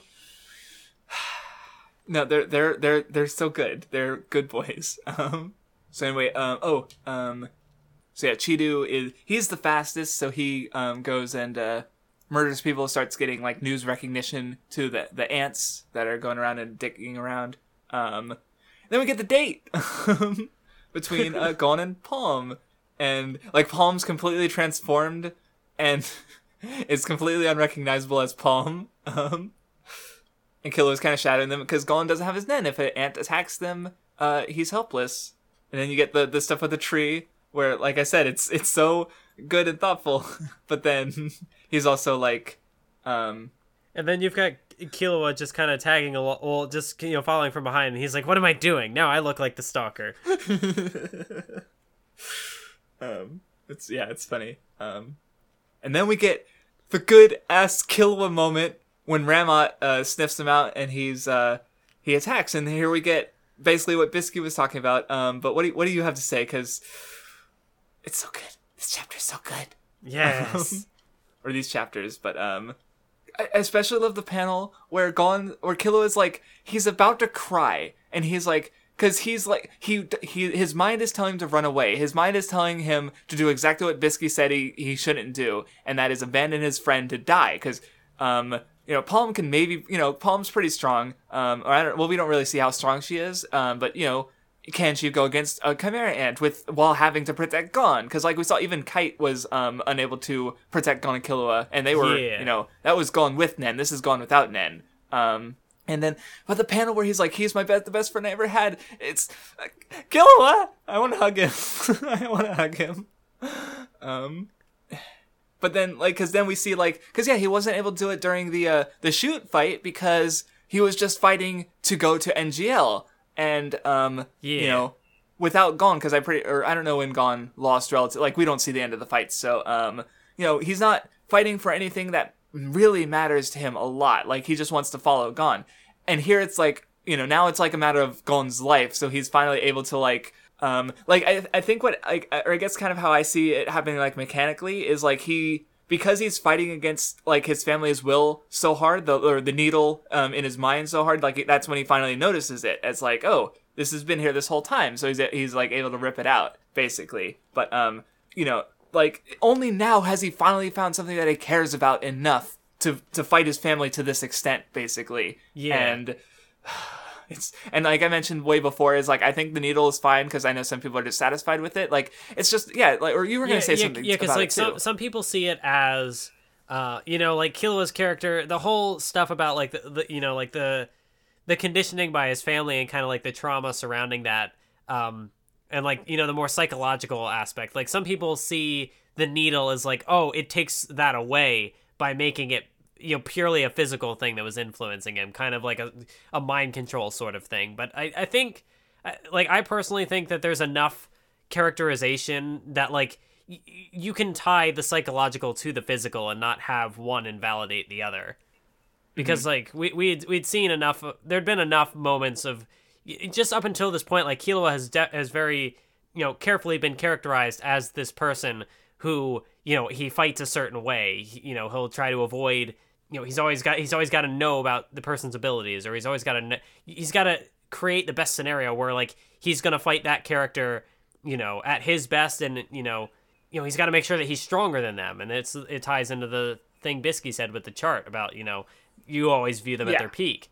So I don't think that the thing being physical invalidates the more psychological aspect of that characterization, because especially now that, having gone through Naruto, just the big three in general, I don't know if this, because there are other character arcs and stuff that are characterized, more abstract things are characterized through physical, they're represented through physical things. Yes. But I don't know if I've ever come across one that's, I guess, quite, I don't know. Maybe there are other ones that are direct like this, but this is definitely, I see in the same vein as those, where just because it's like, oh, he was able to just take a physical needle out of his head and that was enough. Well, because, like, I guess how I might see the issue framed, or how I can imagine it being framed, is like, oh yeah, he just, like, he removes the needle and it undoes all these years of grooming, which I don't really see as the case, because, like, he's been steadily changing since he met Gon. Yeah. And I think, like, so I don't, like, and yeah, it does make for a rather abrupt change, but, like how I reasoned the needle before is, like, the Illumi he doesn't even fully trust their ability to, like, groom and raise Killua in this way. He has to put something physical on because he needs this, like, complete control over Killua. So, like, so in a way, like, the physical aspect of it is, if anything, more of just, like, a putting further emphasis on the psychological. Like, he's, going to such an extent that, he's like, the way you had said it, where, like, Illumi wasn't convinced that just the psychological would be enough, so he went one step beyond. Yeah, and I guess, like, let's say, like, because, going to the realistic psychological thing is, like, okay, if, Killua has this issue, like, yeah, it does go away really quickly when he removes the needle, but the alternative is, like, it would have been going away from the beginning, and you would have never had this moment, because, like, the reason this moment is cool is because it is so abrupt, and you see, like, just how much Killua is being held back by his family, where it's, like, if there was no needle and he just gradually had this, like, aspect of him removed over the course of, like, the series, is, like, yeah, then it would have been so abrupt. It would, like, you would have seen the gradual arc and... I guess the way that I wanted to phrase it, you had said, like, the gradual arc. Like, there have been subtle changes leading up to this moment. And you can even, like, juxtapose this to the fight with Illumi before in the Hunter exam, where, Killua was not confident enough in his friendship with Gon that he killed a guy and ended up going back to his family because he didn't think that their bond was strong enough. But you juxtapose that with this moment where now you see he did have enough faith in that bond that he was able to, move past that, the mental block with his family. So yeah, I guess the issue would have been if there wasn't I guess because there was enough, like, subtle character building leading up to this point. I think that's why it feels like it works, because it does serve as the big climax of, like, this is the culmination of his growth to this point. Like, he is able to do this thing. And there's still more that comes after this. Like, it's not the end of his character arc or anything. Like, there's still more changing and improving he has to do. And he'll still have more conflicts with his family going forward. So, yeah, I think it's good. I think it works. It's one of my favorite moments from the arc, and it's so satisfying when Ramot's like, wait, why am I the one paralyzed with fear? And you get the big ass snake visual, and Killua's just like, he gives Ramot the chance, like, because he doesn't jump into killing. He says, like, tell the other ants, don't come near us or they're dead. Like, he gives them an opportunity, and Ramot's like, he's just like, you little shit, I'm gonna try, and then he's just like, okay, and just rips off his head with and crushes it like he did that heart back on in the first arc, and oh well, like. So it's so sad, especially because Ramot's basically just been a gigantic asshole the entire time. So, and like, he's even, like, getting like before he was, like, excited, like, drooling about, like, oh boy, I'm torturing this child who pissed me off before. Like, so watching him die is satisfying. Yeah.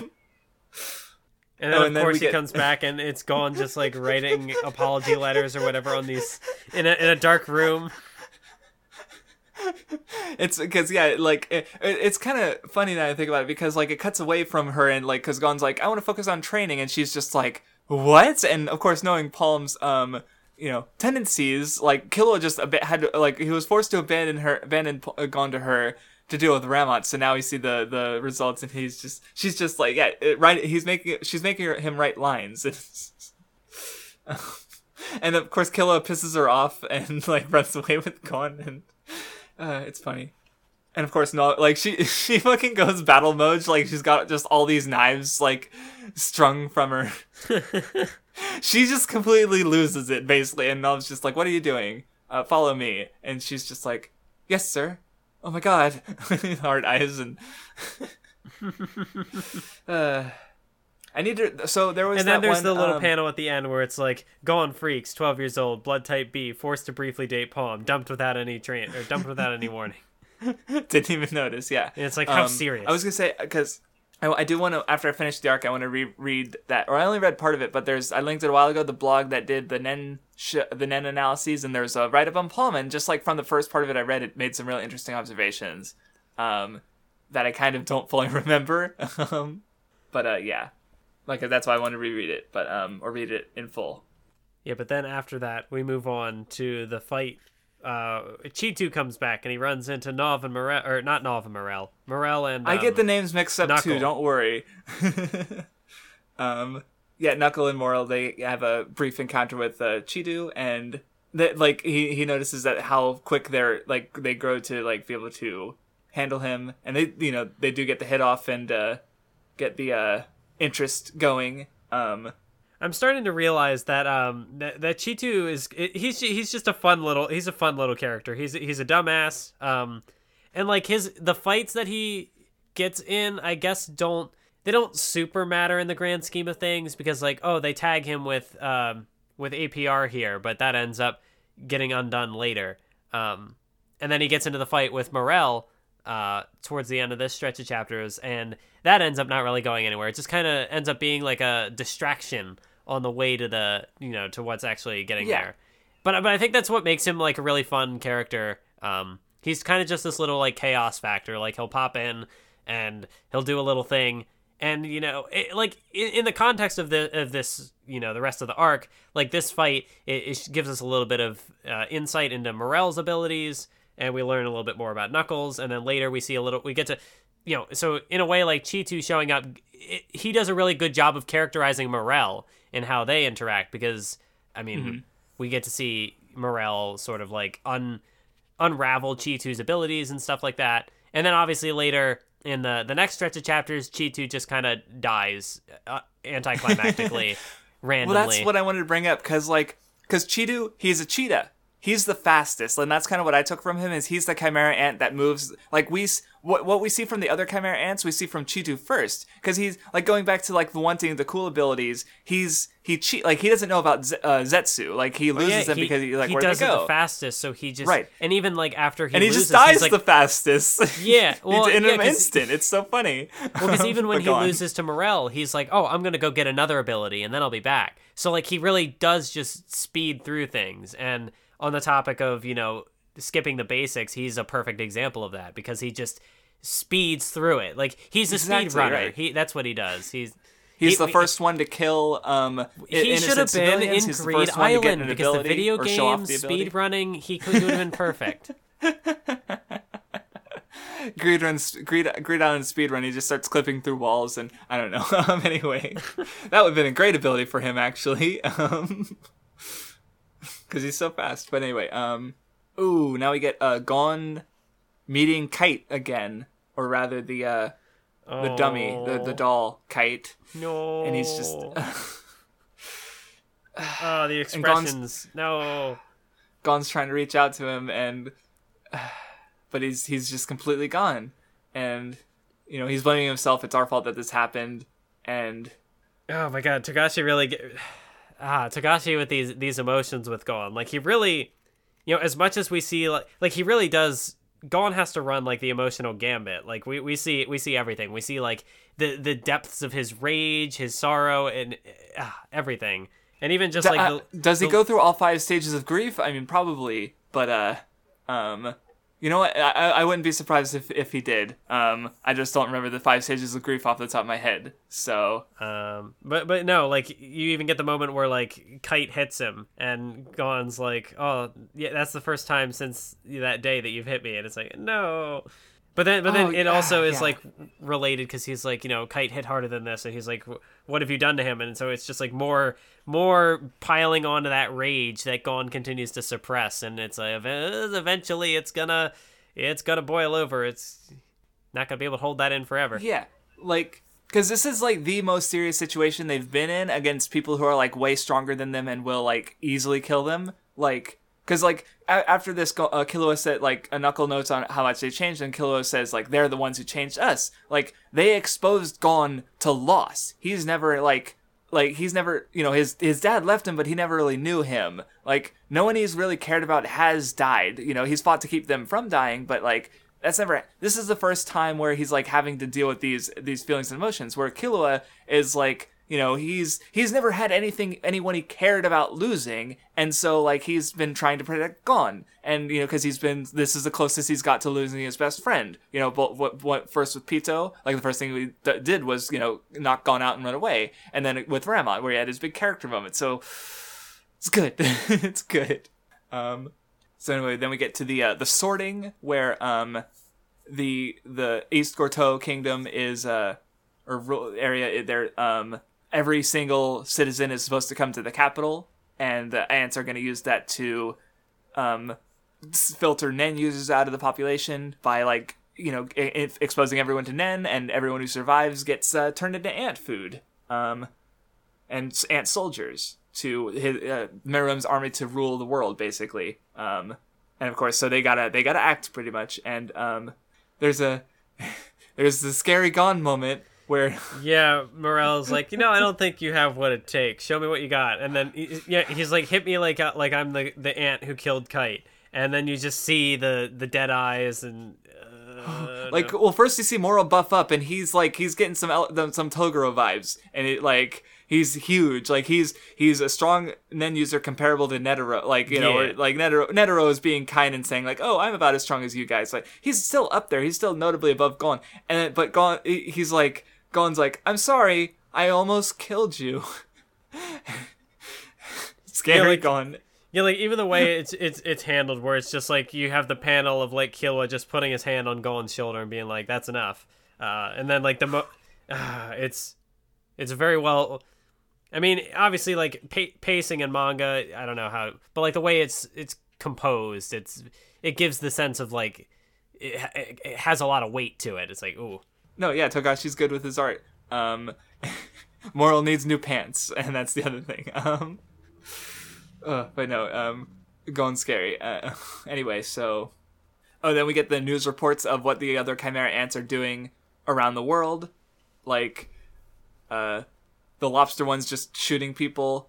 And then there's, Leol actually, like, shows up on a friggin' interview, which is interesting.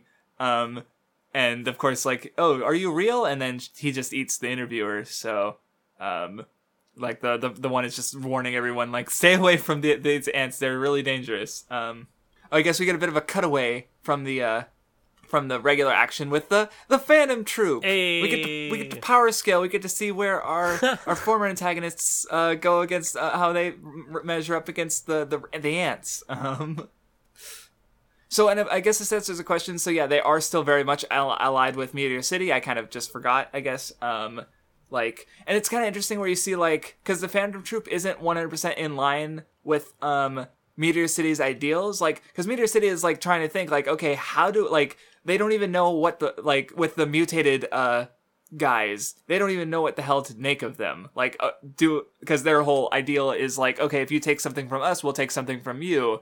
But then they're like, okay, well, they're technically alive, so nothing's been taken. They're confused. They don't know how to deal with it, basically. Where the Phantom Troop, they are more, like less beholden to that sort of moral standard.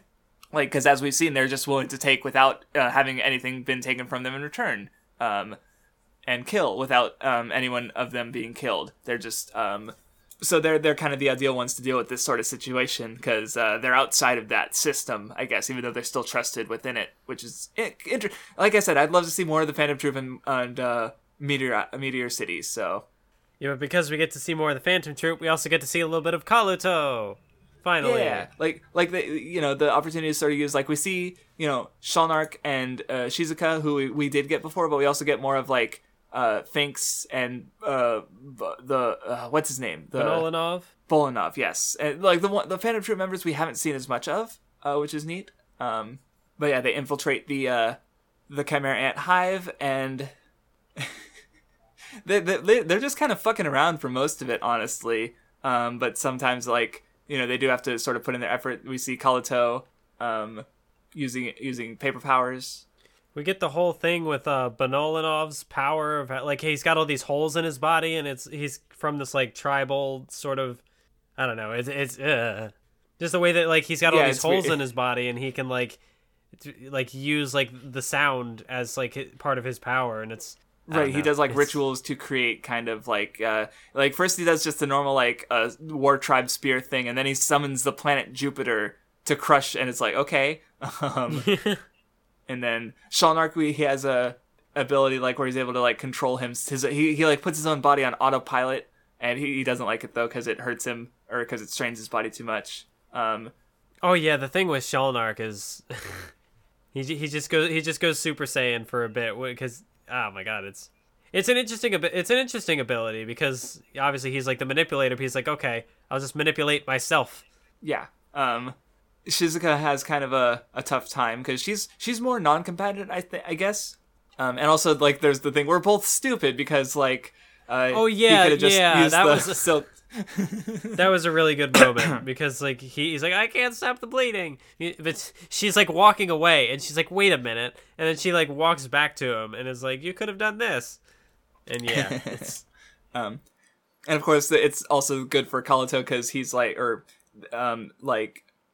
shocked that Phaeton's so like fast and strong, and then like, wait, I was fooling around, but how did they get all these guys get to me first? And like just recognizing the power gap between the rest of the troop, and like they're not even like helping Phaeton, like they're like, yeah, if he dies we'll go in, I guess, like one-on-one, like, and of course Phaeton does his like he has a like going back to the hunters or Nen users not immune to their own abilities. He needs like a whole set of armor to resist his super attack, where it's like where he turns the pain he's received into something bigger. So yeah, I was thinking, spooky. yeah. Phaeton's just a spooky boy. Like, he even starts like, he gets so pissed off that like he starts speaking like in a different language. And which I guess because when I was gonna say when he is in his like superpowered form, like even like his verbal tick of like, having like broken English, like that changes. Like, he's actually speaking in like complete sentences, and so I don't know what it means. But it was just like it was an interesting. Yeah, well, because like I think I commented a while ago that like the verbal tick makes him seem less intelligent, but then after reading this, like, no, he's perfectly intelligent. But yeah, like, you just made me realize like I almost said English, but like the common language probably isn't his first language, so he's just not as good with it. Yeah.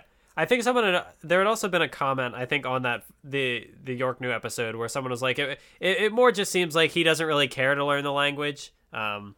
Like enough to like be understood, but not like to be fully like, yeah. Well, that's right. You also get with Kaluto, we get a little bit of insight into what his potential motivations could be, because he says something about wanting to get his brother back, and then you get the family photo, and who's that in the background? Ooh. Yep. Which that would, because like, he doesn't say explicitly who the brother is, but it's Aluka, which is kind of it seems also to be that the implication, but it's interesting. Well, because when they say, I always thought that like when I thought Kaluto was more referring to Killua, Oh, maybe. But the fact that Alluka is in this photo, I guess, is just more like foreshadowing. Like, oh, who's this other character? Yeah, that's because I guess that we don't know which brother, because it could be Killua or Alluka. Those are the most likely ones. But I was gonna say there's more that comes out later that I want to know.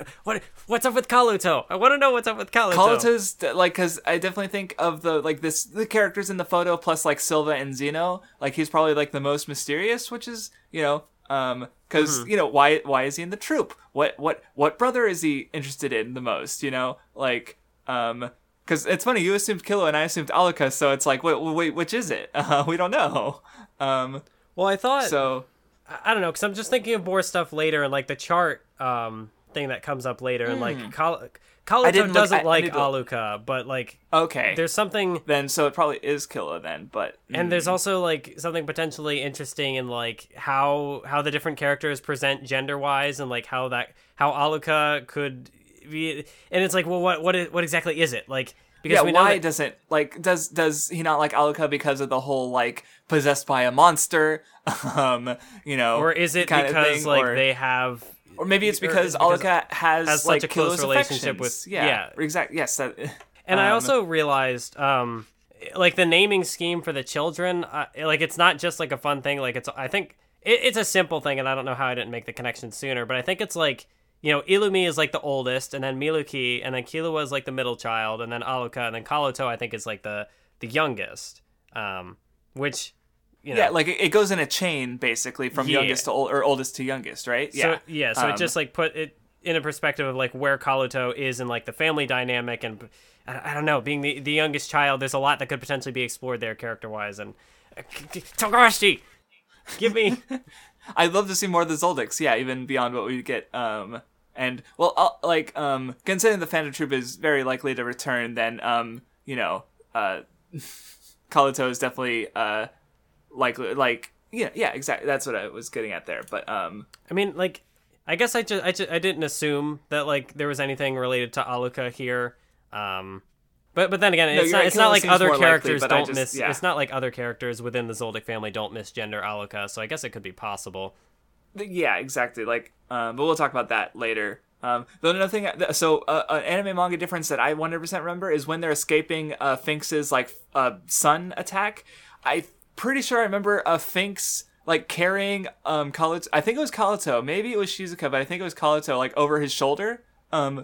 Which I thought was interesting because it's like the troop is pretty like harsh toward each other, but Finks was still like protecting one of his own. From Phaetons. Yeah, you're right. And, like, especially it's and if it, or was it Kaluto, you think? I think it was Kaluto, because like Kaluto is also like kind of surprised at first, and he's like, which is also I want to see this power. Yes. Right, but he's being stupid, and it's like, no, we almost died. Don't. And it's also interesting because Kaluto is like the newest member and like the least it would make sense that if he carries someone off, it would be Kaluto, because everybody else would know to run. Right. So it's like I said, it's interesting that he would protect protect this young, stupid, and least Phantom Troop member of the troop, like, because he's not from Meteor City. Like, well, maybe Bolnilov isn't either. So it's not like they're the only one. He's the only one. But still, I just thought that was a really interesting little thing. But it wasn't in the manga, so it's interesting, but anime only. So although we do get a little, we get the moment where the members of Meteor City who have been like transformed, they're like, yes, please kill us, and he's like, no way, you got to send yourself out in style. He's like, so it's like, I'm not gonna kill for charity, I believe is the line he uses. So it's like they have to like fight and show that they have like that Meteor City pride. Right, that die with dignity, like go fight against like Meteor City's strongest and most well respected like warriors. Don't die like a dog, literally, like this, the one looks like a dog being put down, but then they just sort of, they leave, mope about Crollo a bit, and that's it. Just little Phantom Troop side story, just catching up with them. In this particular case, I don't think the fights are as interesting, like, narratively, but it's nice to see the troop again and see, their powers, and because like even if we don't get any more details into what's going on with Crollo, Like I thought maybe there'd be a reference here that like, oh, he's had his nan exercised or whatever, but we don't quite get any information there. But we get to see more of like the thing that's progressing here is like Kaluto's dynamic within the troop, and yes, I don't know, it's still doing something and keeping them in the mix. And I guess we're also seeing, like, this is... Well, because, like, as I understand with ants is that the queen is the only female, where Chimera ants take parts from other, like, races. So here you have Zazan, who's a female ant, and she's trying to become a queen, not a king. Like, so how she acts as an ant is a bit different. Even, again, like, maybe nothing, like, major there aside from just that difference. But, you know, it's neat to see how, like, all these differences have affected these Chimera ants and all the different things she's consumed. So, yeah. I don't know, maybe also their inclusion is kind of connected to the whole, like, humanity sort of thing going on, where it's like, even these people, you know, like, even these human murderers can still have, like, that more, like, sympathetic side to them. So maybe there's, I don't know. It's the only other thing maybe. I could maybe think of to take away from it. I hadn't thought about that in contrast, so, but we'll just move on for now. We're only 2.5 hours in, and how long do we have, how many pages do we have left? 3 volumes. God, I knew it was going to be 6 hours long. And I actually closed my thing with all the images. Come on, second. I thought you were going to say you closed Audacity, and it's like, oh no, starting the podcast over. So anyway, the sorting is beginning. Yeah, we get more in reference to, you know, this just being a North Korea reference, because it gets into specifics like, oh, there are rumors about nuclear development, which they're using as a bargaining chip in international politics, and Gon just like he's having like a meltdown, and Kilo's like, wait, no, you can't blow a fuse, you'll give us away. But yeah, it's interesting. It's an interesting setting for this arc to be taking place in, because with all the stuff with the sorting and people just going missing and everything kind of being kept in the dark, it's within a nation that just kind of does that. Like, everything. It's similar to NGL, too. You know, I thought that what I just realized is kind of interesting is how, like, yeah, first with NGL... Well, the thing with NGL is it's interesting because it's like, you have, you know, this group... NGL is this group of people that love nature. Like, they'll even let, like, plagues and stuff, like, ravage them because, oh, that's just nature taking its course. And so, like, they're not even able to do the most basic, like, thing as these juvenile ants are sort of coming. Now that ants are sort of matured a bit, they're more human-like, and they're more able to take care of human systems that are also, like, still, like, yeah, the word isn't able to get out of what's happening. The only people who know are, like, the Nen Users and Hunter Association. Like, even as ants are going around causing havoc, they're just these, like, monsters that are coming out of nowhere to the rest of the world. They don't grasp, like, the thing. So, yeah, it's like you have... It's silence still happening, but it's also a more, like, yeah, a human silence. Like, yeah, this is just a way that tyrannical nations silence their people, and the ants are using that as they're becoming more, you know, capable as beings themselves, not just animals, basically. So, like, it's not just that, like, oh, these two nations have the silencing thing going on, but they're also, like, the contrast is different, which is interesting. Though there's also more contrast with, like, the political stuff, specifically with Bizef, but I'll talk about him later, when we get to the palace stuff. Okay, and then there's a really, really good, interesting moment. So, because they talk about the sorting and stuff going on, and how, like, they need to stop Pito to stop the sorting, but then, like, you know, there's issues like, oh, if we fight, we're going to alert the ants that something's going on, it'll reduce our chances of beating them later. And Gon even says, Killua, no matter what, don't kill people. And I thought, or don't stop ants from killing people, you know, because it'll, like... And I thought it was interesting because it's Gon telling Killua to be nice and don't save people like a hero. And Killua is the one who came from a murderer family. Like, you'd think Gon, like, going back to Greed Island, like, remember they were in the romance town and there's a girl being harassed by dudes, and Gon steps in and they're like, no, don't fall for, like, the oldest trope in the book. And here's Gon is telling Killua not to do something really similar, and Gon doesn't. That's the thing. Killua is the one who does do that. Like... Wait. He doesn't. He makes no promises to Gon, and he's the one who ends up like helping people. So, or what were you gonna? Did you say something? Or wait, which moment are you talking about? Who is the one talking to who? Gon is telling Killua not to like step in and save people. Like he's wait, wasn't it Killua talking to Gon, saying not to do that? Oh wait, I've got it backwards. Holy shit, I misread this scene entirely. I'm stupid. Oh my god. Yeah, you're right. Kill me. Oh my god. I can't read. Well, no, because I guess in that one panel it does kind of look like Gon might have like an open mouth, but yeah, that's. I guess I was speeding through too fast. Well, because you were saying that like Killua's the one saying like don't get involved, but then Killua's the one who ends up getting involved. Yeah, no, Gon. Yeah, that changes the scene, but yeah, it's still interesting because Killua tells Gon not to do anything, and then he does things himself, and Gon listens and doesn't do anything. Like Gon just kind of fights ants, and Killua ends up getting people out. So, I'm so stupid. Sorry. Well, I mean, I guess that the only thing I could think that this maybe being like relevant to is like a moment later where it's kind of like the inverse, where it's not someone being killed, but it's someone being healed. But I don't know, or maybe my brain's just not working. I know mine isn't. Anyway, we cut away to Nom and Moral talking to one of the military leaders of the East Corto, getting information. Then we see more of them later, which is what I thought we were getting at, but we weren't. Knuckle and Shoot talk about having to turn a blind eye to all the murder, and they kind of because it's like, oh, we'll let millions die so we can save billions, or right there. That's the conversation they're having, and of course, as it turns out, like taking action and helping people is the right thing to do, as because they find out the ants are getting they're starting to get Hatsu abilities and learning their abilities from Poof. And becoming more dangerous as time goes on. So, like, the faster they act, the weaker their opponents are. So, yeah, which is very shonen, just like act, move, do the hero thing. But yeah, go and fight some ants. Another fight I just don't have much to say about, except the Batgirl is kind of cute, design wise. That's all I have to say. Like, it's a fun fight. I mean, yeah, like there's a little more to this fight than the one with like the snake guy who just kind of shows up and gets like punched. Yeah. Because you see a little more of, you've got his name, Melioram,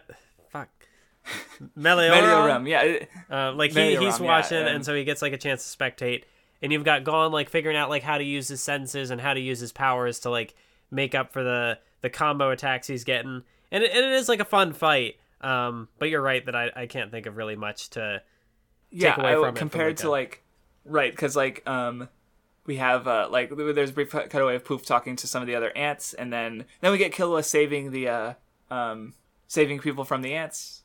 Okay, now we get the scene I was thinking about. So they basically hunters failed to catch Cheetu because instead of using the recommended hunter, it was temp hunters, and so it turns out that it's the vice chairman of the Hunter Association, a rat. We'll get to. Already being characterized and stuff, like you said, like dozens of chapters before he actually shows up, and they're bitching about sort of the problems with the association, where it's like more about like deed and what you've accomplished with regards to like getting the missions that you want, rather than like especially with the individuality thing, is like who's the best suited for this mission, and we don't actually see who was sent after Cheetu and who Moral wanted to send after Cheetu and like what their abilities were, but they're dissatisfied and not happy with how things turn out. Yeah, that's interesting from the perspective of like the collective and individual thing. Because I guess it's in a way kind of like flipping it on its head. Well, yeah, well, it's like they're not recognizing the individual. Like they're focusing on this collective group under the vice chairman is focusing on their interests over like putting the best individual in the position to do the best job, basically. So it's more like they're willing to jeopardize, like.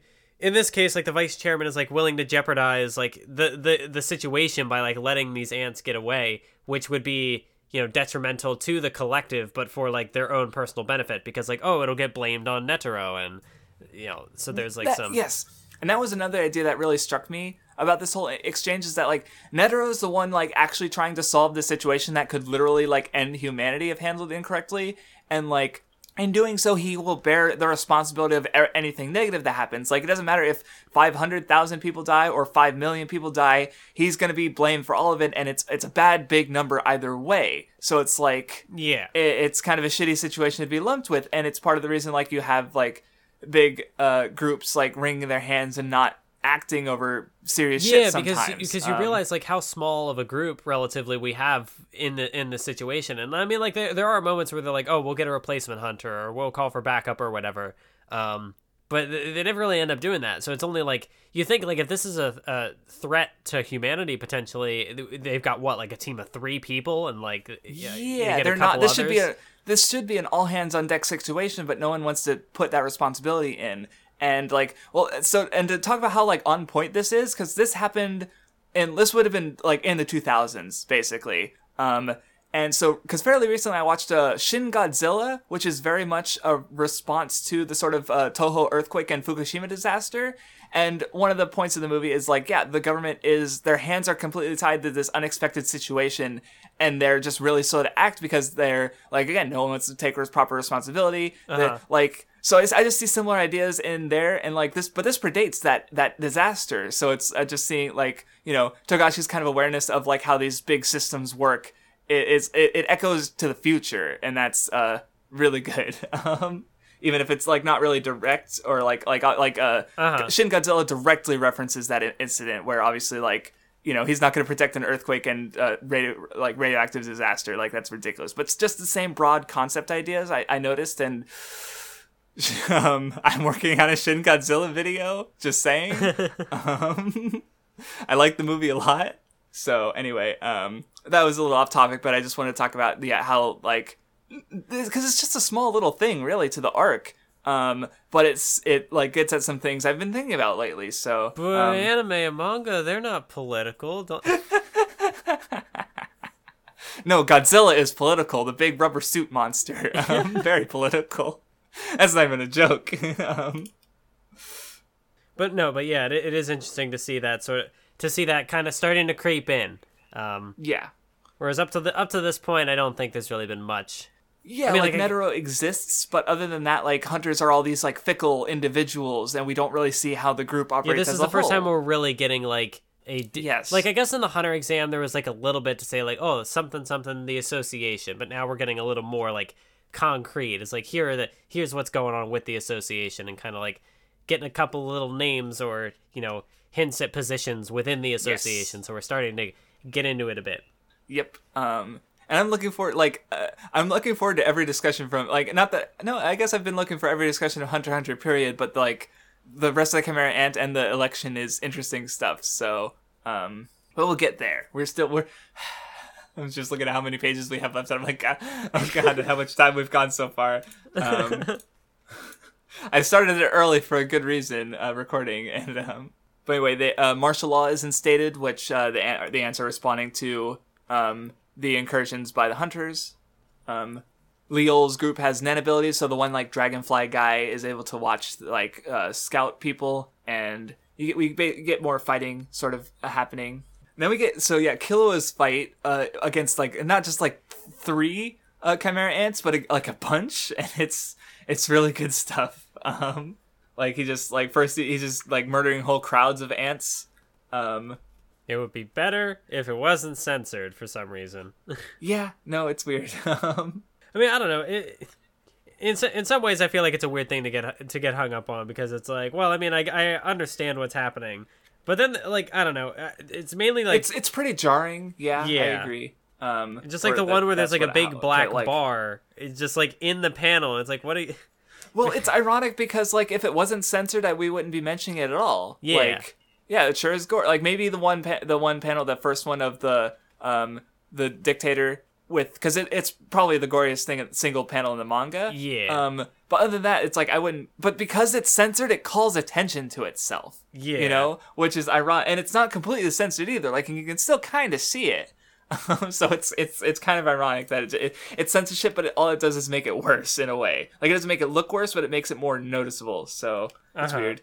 But anyway, Killua, like you said, no hesitation. He just goes in and kills the Ikalgo's host. And then he sort of has an engagement with Ikalgo above the water. And he sort of like is able to like figure like, oh yeah, you'll be in danger if you go into the water too, won't you? It's good because Killua like he gives Ikalgo a chance like, I'll let you live if you tell me your partner's ability, but he's like, no, I'm gonna I'm gonna die to help my friends. And Killua's like, damn, you're cool. I like you. It's Killua's a good boy. Yeah. Well, because, like, I think, the inverse, okay, because it's interesting contrast, too, like, with, like, Killua and Gon. Like, Killua's, like, saying, Gon, don't help people, and then he helps people, and then he's, like, being friends with Ikaga, like, he's, the one seeing all these ants for who they are, where Gon is, like, he does become comrades with Meliorem, but, like, I always thought it was interesting because, like, yeah, he murders these ants, and he's like, oh, hey, I'm, let's team up. And Gon's, like, super suspicious. And, like, how I saw it is, like Killua and Ikago become friends, like, because of Killua, because of him, like, looking at Ikago and, like, giving him value to this, like, and, he was like, wait, this is happening? Where with Gon and Meliorem become friends in spite of Gon, like, only because Meliorem is, like, so persistent, basically, like, because Gon is fucking terrifying, and it's, like, it's such a good inversion, because, like, Killua is, like, the murder child, but no, he's making friends, and then Gon's, like, the pure-hearted boy, but no, he's having, like, he only barely makes friends with Meliorem, because, like, after threatening, like, yeah, I'd kill you if you were lying to me, like, I think it's really interesting as like, a display of, like, these characters have been together for, at this point, we're going on, like, 200 chapters and over. So, like, it's interesting seeing how long they've been together and seeing, like, how they have kind of influenced each other, in some ways for the better, in some ways for the worst. Yes. Because, like, in Killua's case, like, clearly, the fact that he's able to, like, see the humanity in these people, I think, is... it's in some way a result of him being friends with Gon and just seeing the way that Gon is able to kind of interact with the world. And I guess in Gon's case, it's less that, like, oh, Killua being a murderer somehow made Gon be more, but it's more like there are certain moments where you can tell that, like, Gon is kind of getting complacent with Killua's willingness to kind of, clean up his messes, because there's even a point where Melioran, like, calls him out on it. He's like, well, don't you have a friend who's gonna be like, he's gonna question me or whatever? And he's like, oh, it's okay, he'll give in as long as as long as I say so.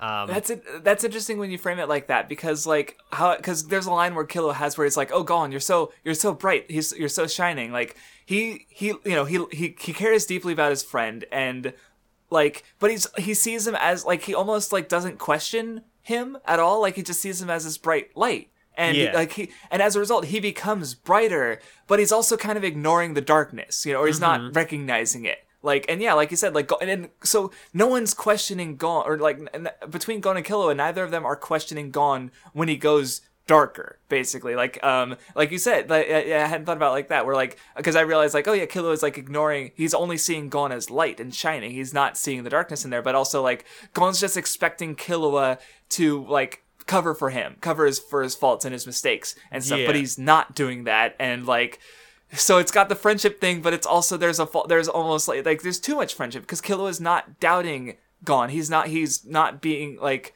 careful and understanding regarding his friend, and it's, I mean, yeah, and there's more with this that comes later. Oh boy, Gon says some things, and it's yeah, and so, like I said, I think the contrast in, like, the way their dynamic has changed from the ants and each other it's really good. Good character writing. Really good. Oh yeah, no, I was like, I love this arc. It's so good, and we're not even in the quote unquote good stuff. Though I will say our enjoyment of it is definitely in part because we know it comes. So yeah. Anyway, then we get the fight of Killua against the twins, I guess. Oh, this fight is, oh my goodness. This one is good because it's like the dart board, like he figures out the darts, and it turns out Killua is a friggin' dart god already, like from age 7. He uses, or what were you gonna say? Well, I remember seeing a video on this by Furphy. He was even in our comments at one point. Oh yeah, I know Furphy. And it's something about, like, how the twist for this fight, like, ooh, what's the what's, like, the deciding factor that allows Killua to turn the tables.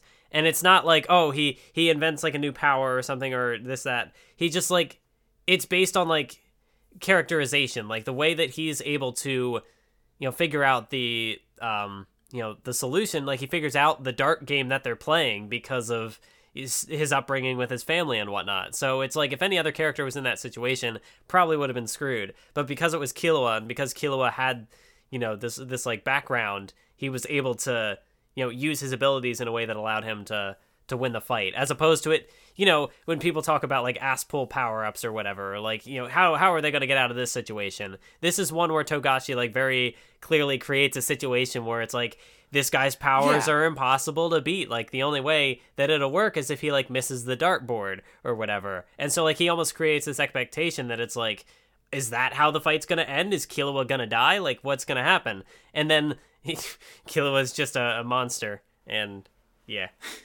Yeah, well, and it's interesting that you bring that up, because you could easily make the complaint that it's contrived. Killua is the only one who could have like won the fight, because he has like the perfect ability to stop the dart. He has the specific knowledge of being good at darts from it, like his specific upbringing. Like it's so perfect you could wind it contrived, but it's also so interesting and creative. Like, Killua used like programming the electricity to act as like the nerves in his brain, but like without having to go to his brain to get like that instantaneous like speed is like probably the most creative like use of lightning I've seen, with like second place being Eneru defibrillating his own heart.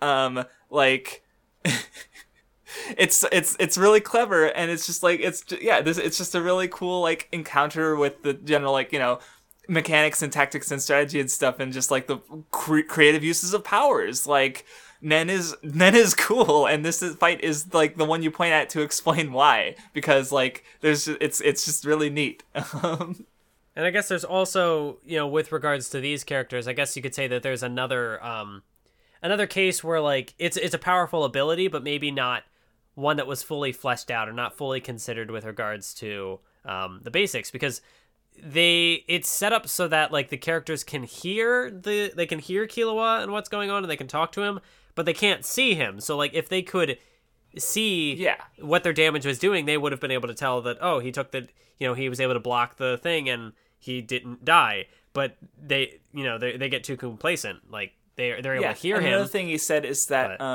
there's also the dart. Oh, sorry, you were still going.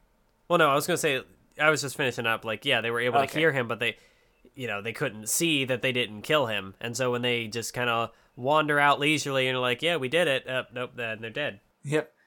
And then with the other thing is the dart game itself is like Killua was immediately able to tell that they were playing by like standard international rules, where it's like if they'd had the experience to consider that, is like they would have realized like, oh, maybe we should like be not be so straightforward, or unless that's part of the rules of the Nen ability, which I do not recall off the top of my head. But it's like, there's like with Chidu, there's ways that they could have like changed their ability to account for more experienced opponents. But it's not called out as much as what Chidu's is, because Moral is doing the knuckle thing where he's like tutoring his opponent in a way. Or no, he's just thinking about it. I don't think he actually tells him until the end. We'll go through it again. But I'm also trying to think with this fight, because the characters, the siblings, they talk about like, oh, we trust, our trust in each other, our faith in each other is, the most powerful or whatever. So I'm not 100% sure what like the whole faith trust thing is, like what that could maybe entail with regards to this fight, but it's something I'm gonna be thinking about. Mm-hmm. Yeah, because I can't think of anything either right now. But one thing I'm noticing right now that I think is interesting is because after the fight, Killua collapses, and he's shocked at the damage he's sustained. Like, oh, is this really my blood? And I realize, because like this is sort of the negative side of his newfound like courage, basically. Because he's been so cautious, he's never really gotten hurt in any fight I can think of. Because he's always run away. This extent. No, like not like even in like Greed Island, like he won that one pretty handily. Like I'm trying to think of like Bisky's beaten him up a bit, but not like to the point of not being able to move because he's lost so much blood. Like, so I just thought it was interesting that like, oh yeah, he's never been this hurt before. So he's shocked. He's like, wait, this is my blood? What happened? He doesn't understand what it's like to be this hurt because it's never happened before. So like, he's still inexperienced in a way. And like, he does get right. Yeah, because like he'd even said like he'd never fought any of his battles, truly before. And then I'm thinking back, like, well, what happens on Greed Island? Well, he beats the guy pretty handily. What happens in York New? I mean, he doesn't really, he's out of his league, but he doesn't even really try. And so, yeah, it kind of...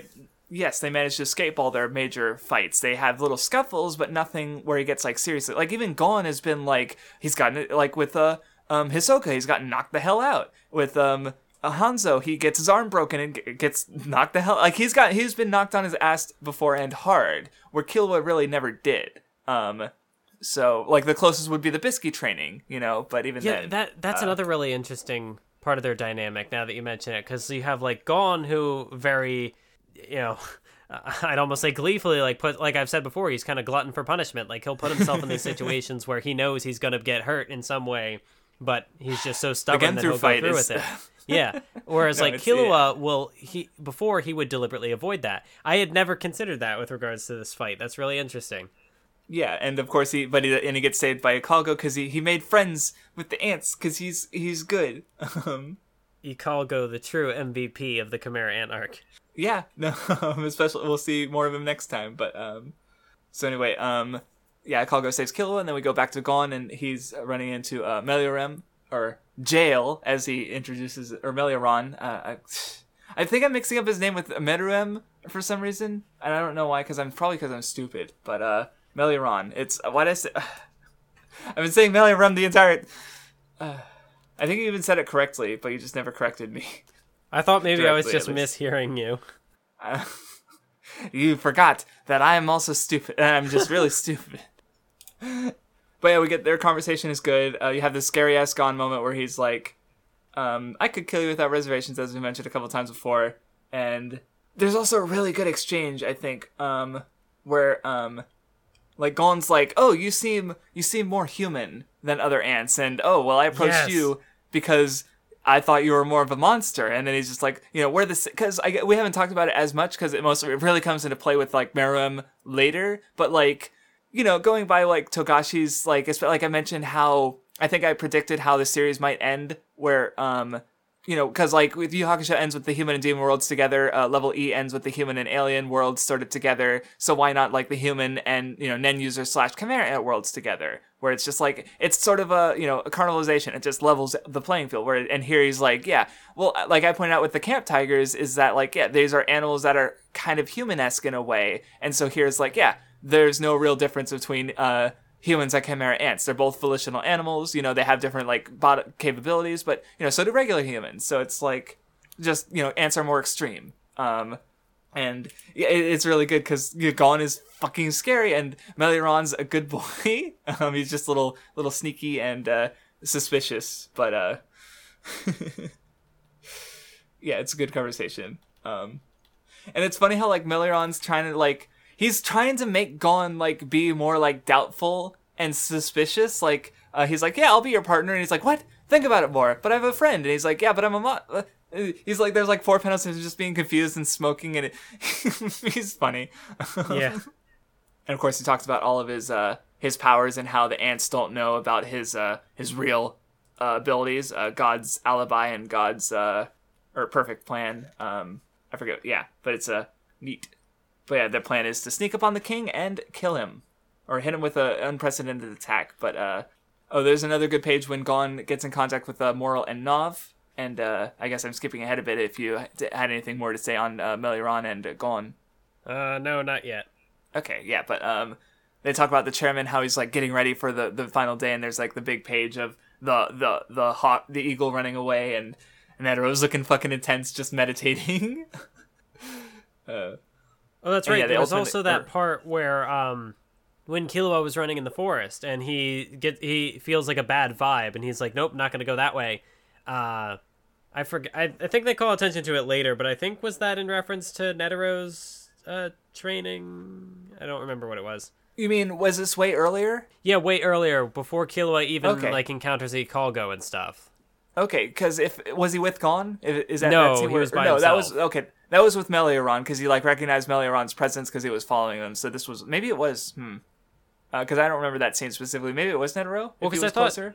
Unless, like I said, maybe it comes up later, but I thought I remember in the anime there being like, well, Killua sends this thing way in the distance, and it was, but it might not have necessarily been. Maybe it wasn't in the manga. I don't remember it. So, oh, okay. So yeah, the ultimate plan is that Netero is going to deal with the king, Meruem, and everyone else is going to distract the royal guard so that he can do it. And then we get back to Meruem, as he's playing shogi with the local master, and see, Meruem. I thought one thing I thought was interesting about his thing is that like he like shonen is all about not giving up, and like the shogi player like shogi, you know, you play until your opponent makes a mistake and then you capitalize on that mistake.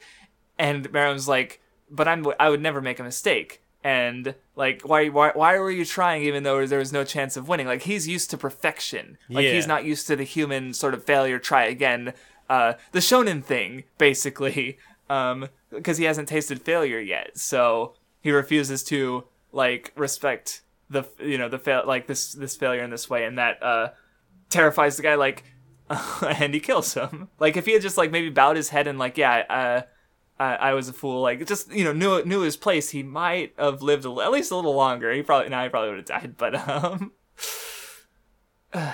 Meruem's scary.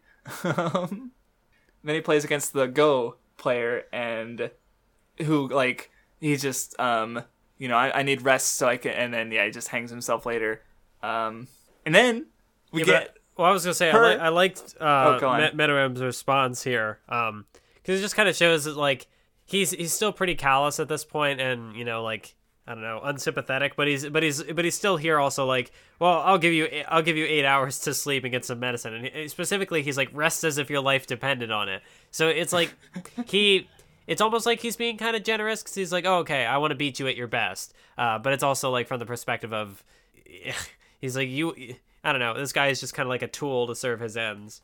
Right, he wants to beat him to say, I'm the best at this. Like, he's a tool to show that he's the king of kings. And then he goes against the queen, the best. Oh my god, I love Komugi. Like, well, we talked before on a Fairy Tale about how, like, you know, he included Wendy, this Moa character, and then he didn't really handle her as well as he could have, because I reasoned, like, oh, you know, have her, like, grow with, like, use the Moe as, like, a growth thing, but he didn't really. And then Togashi introduces Komugi, and I'm like, oh my god, he gets it, because, like, she's Gat Moe, she's pure Gat Moe, because she's this useless idiot who's a god at this game, Gungi, and she's adorable. I love her. Like, shut up or I will, kill you. And she's like, you posted the one panel of her, like, with the finger to her mouth, and it's, she's so cute. Yeah, and she passes out because, like, she closes her mouth to not talk, and her nose is stuffed, so she can't breathe, and she just passes out. So instantly, like, this is very clearly different from the other interactions, because, like, before it's all serious. He's like, "Oh, I'm gonna take your life if you lose." But immediately, like, the life or death stakes are almost thrown out the window because you have this character coming and being an absolute goofball. And yes, and as it turns out, that's like she's already betting her life on every match. Like, so it's really good. But you were saying, or. Well, yeah, it's also just kind of funny seeing Meruem just, like, not put up with it at all. He doesn't know how to react, so he's just like... I just realized that goes into what he was saying before, because it's like, oh, any pro player, you disrupt their rhythm, and then you defeat them. And here he is having his rhythm completely thrown off, because Komugi is so stupid that she throws everyone into her pace, because they have to, like, especially when they're trying to, like, play with her, like, you know, they have to wait for her to catch up, so everything's at her pace, like, right from the beginning. No, yeah, you're right, because, like, she needs the moves announced and stuff. Huh. I hadn't tied that to it either. Ooh, yeah, no, she's... Oh, that's good. No, Komugi is, like, so, like, not just good, but great for the arc as well. Yes. Well, because also at this point, like, Meruem has just been like, oh, he's the king. He's the evil bad guy we got to take down. We got to stop the ants. But if there's going to be any sort of, like, look at, like, oh, the humanity of the ants versus, like, or, you know, like, the humane words, you know, that, like, that dynamic of, like, the inverse of, like, how Gon is descending while this other character ascends. You got to have the character, so you got to take Meruem, and he's the, Right, that's the whole thing. Is like Golan's becoming more, more animal-like, and Meruem's becoming more human. And well, going back to with Gyro, what I mentioned is how like being evil and shitty births more evil and shittiness. Where like with Komugi is she's like the best of humanity. She's like, because like ultimately at the end of the day, she's accomplishing something great by being the great Gungi player, and she's doing it by like offering her life for her family. She's doing something like a human would do, like. Playing games is very much a human thing, Like, we create games and play them and be good at things for no other reason than for entertainment. And she's, like, mastered this to a point, like, that even Meruem, who's, like, this super genius who's mastered, like Go is a game that, like, I don't even think maybe computers have I don't remember. Maybe not Go quite yet, but, like chess has been mastered by computers. Tic-tac-toe can be mastered by a human. And this is a game that's even deeper than, like, Shogi and Go. And she's, like, really good at it, like, as a human, and Meruem, like, and she's the one who gives Meruem the first, like, she doesn't really, like, he's lost these games before, but he has to, like, learn, and, like, well, he, like, keeps learning and keeps trying and keeps getting better, and still, like, she's this insurmountable, like, there's a moment later where, Poof talks about how, like, oh, I thought that, Meruem would have won by now, but she's improving at a rapid rate, too, like, she's basically got an Nen ability where she doesn't lose, and there's more to it too, but Komugi is very good. Well, you said that she shows the best of humanity, so does that make her best girl? Yes, she is best girl. Like, Visky's really, really good, but Komugi... Look, I love Slice of Life. My favorite anime is Hidamari's Sketch, and it's moe as fuck. And then Togashi just like, here, let's have this moe character. I'm like, I would die for her. She's very good. So anyway, while that's going on, we get Moral and Chiru having their little fight, which we've already brought up a few times, but this one is still really neat and interesting because we get to see like Chiru's failure and not understanding just fighting, or even what his own ability like incentivizes, and like how the contradiction between what he wants and what his ability like rewards. Because it's not really a game about running or chasing, it's a game about patience, and Moral's way more patient than Chiru because he's the fastest, so he's got to move fast, and he's like, shit. And I guess it also really struck me in the combat because like he comes up with an ability on the fly, like on his own, without like Poof's help. Like he just makes the crossbow, and it's also completely useless. Yeah, right, because he's so fast. He literally comes up with an ability in a moment, like, and it's like you said, it's just completely fucking useless. Yeah, and I really like Morel's response to that, where he's just like, why would you create a weapon that's slower than your legs? Like, what? And she just gives his face, and it's like, shit. Yeah, it's a really good encounter.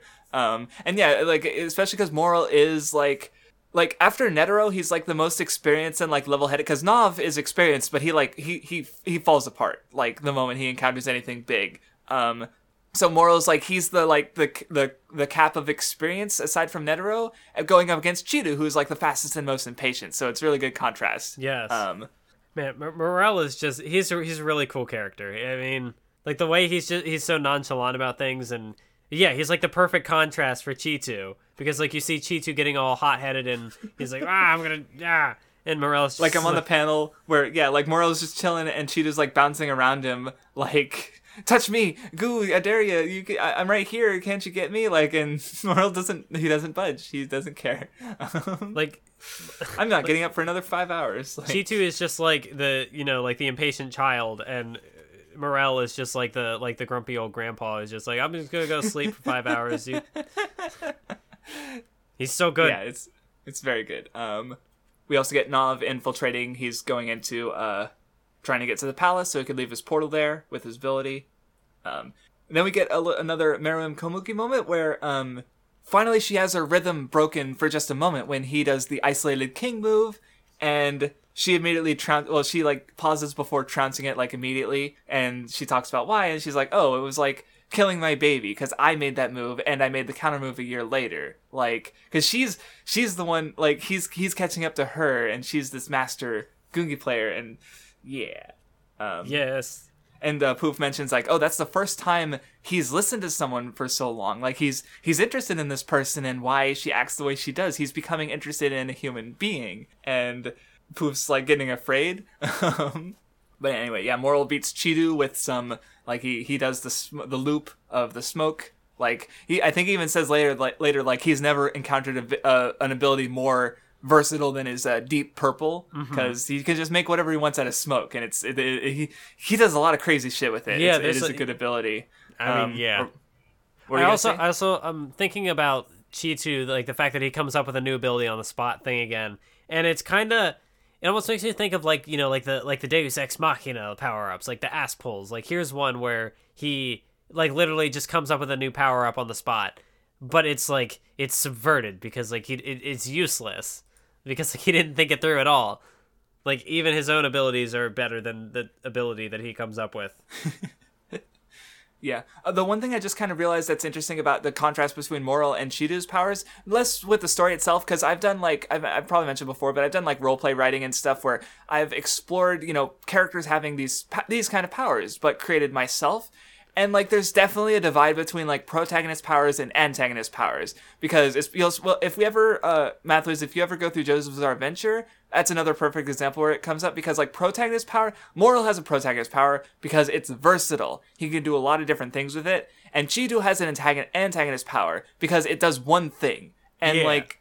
Because, like, if you wrote a story around Chitu, he'd just have this, like, every fight would be exactly the same, and it'd be really fucking boring, and no one would read the series, and it would get canceled because it's boring and stupid. But Moral has a versatile ability, so you could always invent new cool things to do with it, and, so it's interesting that, like, Moral, the experienced one, has the ability that allows him to do more and just makes sense as a character who, like, grows and, like, you know, even if he's not, like, a character we've followed through the whole story, but he still has an ability like that, where Cheeto's just, like, he's being an antagonist by being, like, really fast and going against the way the story goes. So, just something I randomly noticed right now. Yeah, and I also like like, his condition for his ability was like, oh, once I get caught, you know, I can never use the ability again. Like, that's how short-sighted he was in, like, thinking about this thing. Because he's like, I'll never get caught. Literally, the first time he uses it, he gets caught. And he's like, well, gotta go get another ability.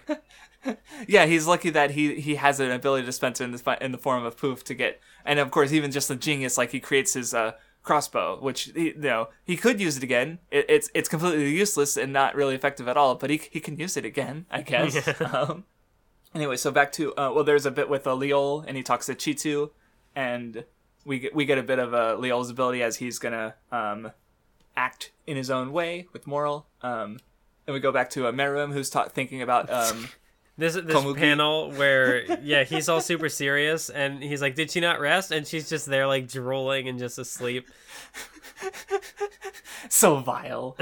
No shred of class or intellect. It's, oh my god. And of course, his own talking is good because, like, he's encountering, like, games and, like, humanity for the first time, and he's like, my rhythm was the one disrupted. It should be an unbearable dignity, but I enjoyed it, like, because like going to Gon for a bit, like he's a masochist in a way. He has to like getting hurt in a sense to be willing to do it. Like, not that he like enjoys it, but he's like willing to suffer in that way for the win, and that's kind of how like any professional has to do, because they have to be willing to like accept and move on from loss and to move on and become great. And Meruem is like, he doesn't get that, but he's also like, he is that. Like, he's like, why do I kind of enjoy losing? If I'm supposed to be this god king who stands above everyone, like I should be perfect. But, he's recognizing that like, not only is imperfection like normal, but he's also kind of liking it. In a sense, but he's like, that frustrates him because he's like, he doesn't get it, but he gets it. Meruem's interesting. Yeah, there's even the part after that where he makes the bet, the wager, and of course Komugi is willing to give her life for anything, because like that's just, she's already been doing that. She's already been staking her life on her Gungi, and so then Meruem realizes like, oh, it seems like I wasn't taking this seriously. I never considered that you might choose my own life. And so like he ends up like cutting off his own arm as like for like his personal code. An apology, yes. Yeah. It's such a good moment. Yeah, no, it's such a good like exchange. Like, and afterwards she even like sort of like goes against the king, where before she's been like super apologetic and very loyal to the point of like passing out from being stupid. But now she's like, no, don't kill me in Gungi. And because she doesn't want to play until the king's better and not like bleeding from because she has her own pride as a Gungi player. Yeah, and it's interesting about like the getting into someone else's rhythm because like here you could almost say that like that could have disoriented her or whatever, but like but Meruem is like, okay, fine, call Pito and like heal this arm so we can keep playing. she keeps her rhythm. That's a good way of framing it. I hadn't thought about it like that because he disrupts the whole thing, but she's like no. And she, he's trying to disrupt the rhythm, not deliberately, but he's trying to disrupt the rhythm, and she holds on to it, and they're so good together. But it's also from a place of like compassion, because she's like, no, I don't. Why'd you break your own arm? I want you. She doesn't want. Yeah, it kind of goes to it kind of becomes like something really similar between them because they want to and also going back to like it matters for Golem too, where it's like they want to beat their opponent like not out of like concessions or weakness, but at like. And feel good about it. Like, I beat you while you were at their best, Like, she doesn't want to beat, Like, yeah, she'll defeat you in Gungi. Like, after 3 games, you've improved so much. But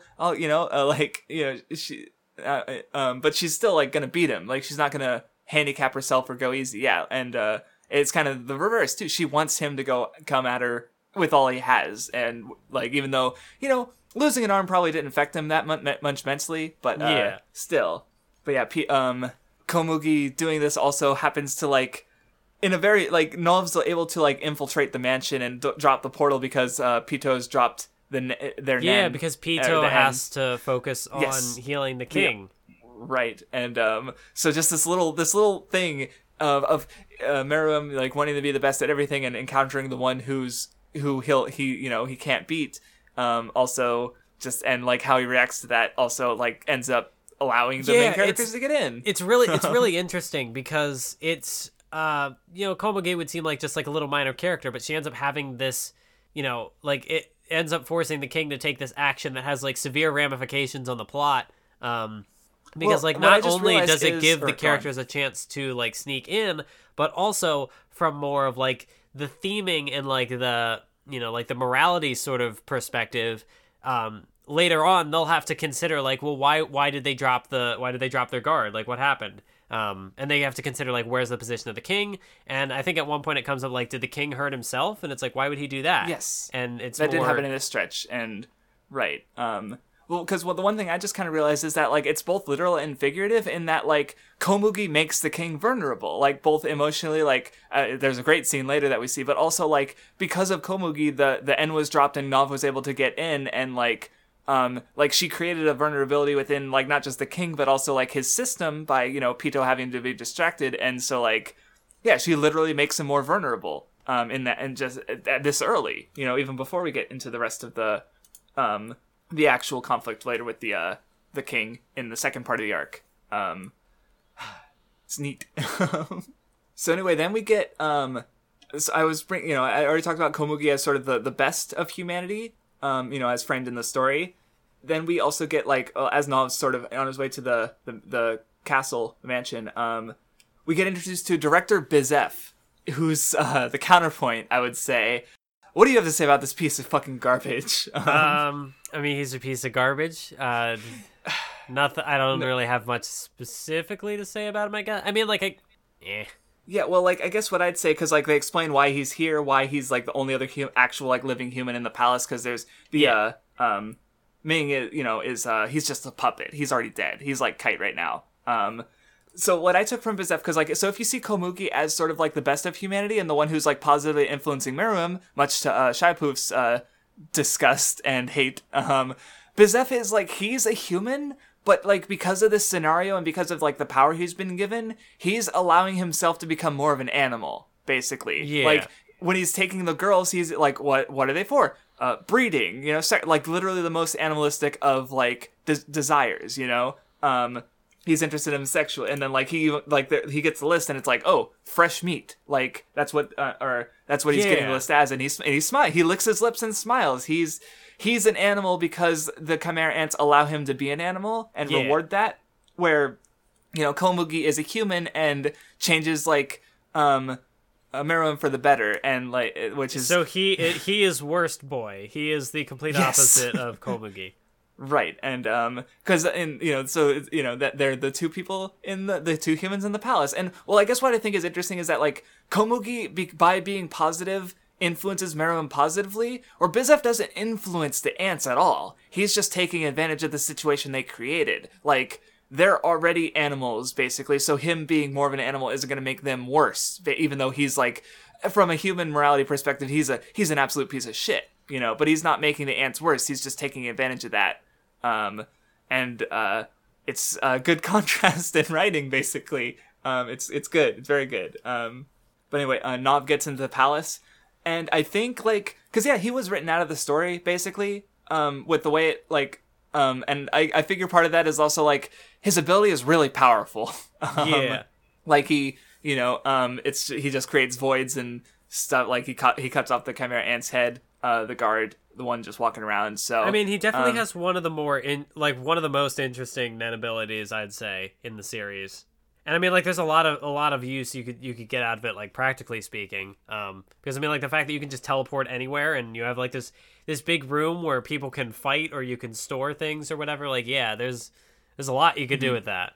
Right. So like, because it's already like a very complex, like the palace invasion is already like this. There's so many like character things going on and abilities and stuff, and so like Nav adds a whole, like, he adds way more to that, I guess. So it makes sense to have him written out, and also it like works with the story, like even just from his first appearance where he's like mocking, or he's like looking down on Kilo and Gon for being children, and then oh yeah, they just don't get what they're up against, and then he sees what they're up against and he can't take it. So yeah, it works on a character level, but it is also, convenient for the story in a good way. Like it's good. Hunter x Hunter does things people bitch about, but they work because it's a good story. Like, anyway. But yeah, I do like this whole sequence of him seeing Pito's aura, because like you see like the visual of I won't just be killed, I'll be tortured and cruelly. And then he goes outside and he just like, he breaks, like, once he's safe, he just like, he lets all, he just becomes, he just starts shaking, and his hair immediately starts going gray. Like, it's kind of rough. Well, yeah, and he's also kind of put in this position where, I guess you could say kind of similar to Gon, at least. Oh, I'd say Kilo as well. Like, they're, in a sense, like, trying to do something for Kite. Like, they're trying to rescue Kite.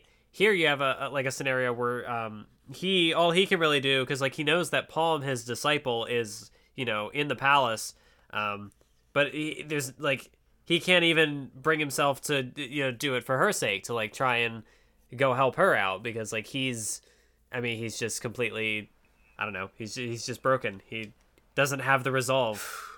Yeah, and the page with like Gon and Kilo running after the creepy Pito face, and he's just like, how are you able to face it again? And so, but anyway, we see Palm get into Bizef's underground hideaway, and I don't think we see Palm, like they mentioned, like, oh yeah, we haven't gotten contact from her, which is not a good sign. But yeah, we don't see her in the next chapters, I believe. So anyway, next we get Leol in his fight against Morel in the cathedral. Yeah, in a big underground shelter. chapel, yeah. And it's it's such a cool set piece in this fight. I don't know. Morel's powers are really versatile and they're really cool. Yeah, I don't think I like this one as much as the Chizu one, but it's still really like, it's got neat powers playing off of each other, and he comes up with a win in a really simple way. And I think I had something to say about the fight. Hold on, let me find it in my notes. Oh yeah, I guess like because he was going to be a king, and I think he even says that he doesn't really believe in God, but he dies in a church, so there's a bit of irony there, I guess. But yeah, I don't have much else to say about the fight other than it's interesting, and yeah, he wins in a simple way by draining all the air from the underground cathedral and drowning him. I think it's also kind of interesting, although maybe from like a pretty, I don't know, but I always found it kind of interesting that like Morel's ability involves like smoke, and he's got like this big pipe, but yet he's got like these massive lungs, whereas maybe it's not like cigarette smoke, but I think like, oh, how does that make his lungs stronger? But I don't know. It was always kind of an amusing Doesn't have to make sense. Yeah, no, I agree. Because he's a smoker, but he has the best lung capacity in the world by his own admission, or by his own, self-admitted, or yeah. Yeah, there's even the little there's the thing where Leo was like, could he stay underwater as long as a whale? And I mean, it's just, I don't know. Morel's good. Mm-hmm. Yeah, but yeah, I don't find this fight to be as interesting as the Chitu fight. But it's still a fun fight, and like the way the powers play off each other is cool. Although I guess it's a pretty short one because the guy's just like, oh, I'm gonna drown you, I'm gonna stab you, and Morel's just like, nah, I'm just gonna breathe. Yep. More inexperienced guys, like he's stealing an ability, it's not his own. Yeah. And then he gets wrecked. Anyway, then we go back to Killua. He wakes up. He gets in contact with he's in a really shady underground medical facility, but he just takes it at face value. And he's already pretty healed anyway. And Ikalgo's being a sad octopus boy who doesn't like being called an octopus, and Killua's just like, yeah, come on, we're friends, and he's good. Yeah, like the part where Ikalgo's like, are you sure I can come along? And Killua's like, he just kind of gets like that, like almost like pouty, like sad face. He's like, fine, you don't have to come.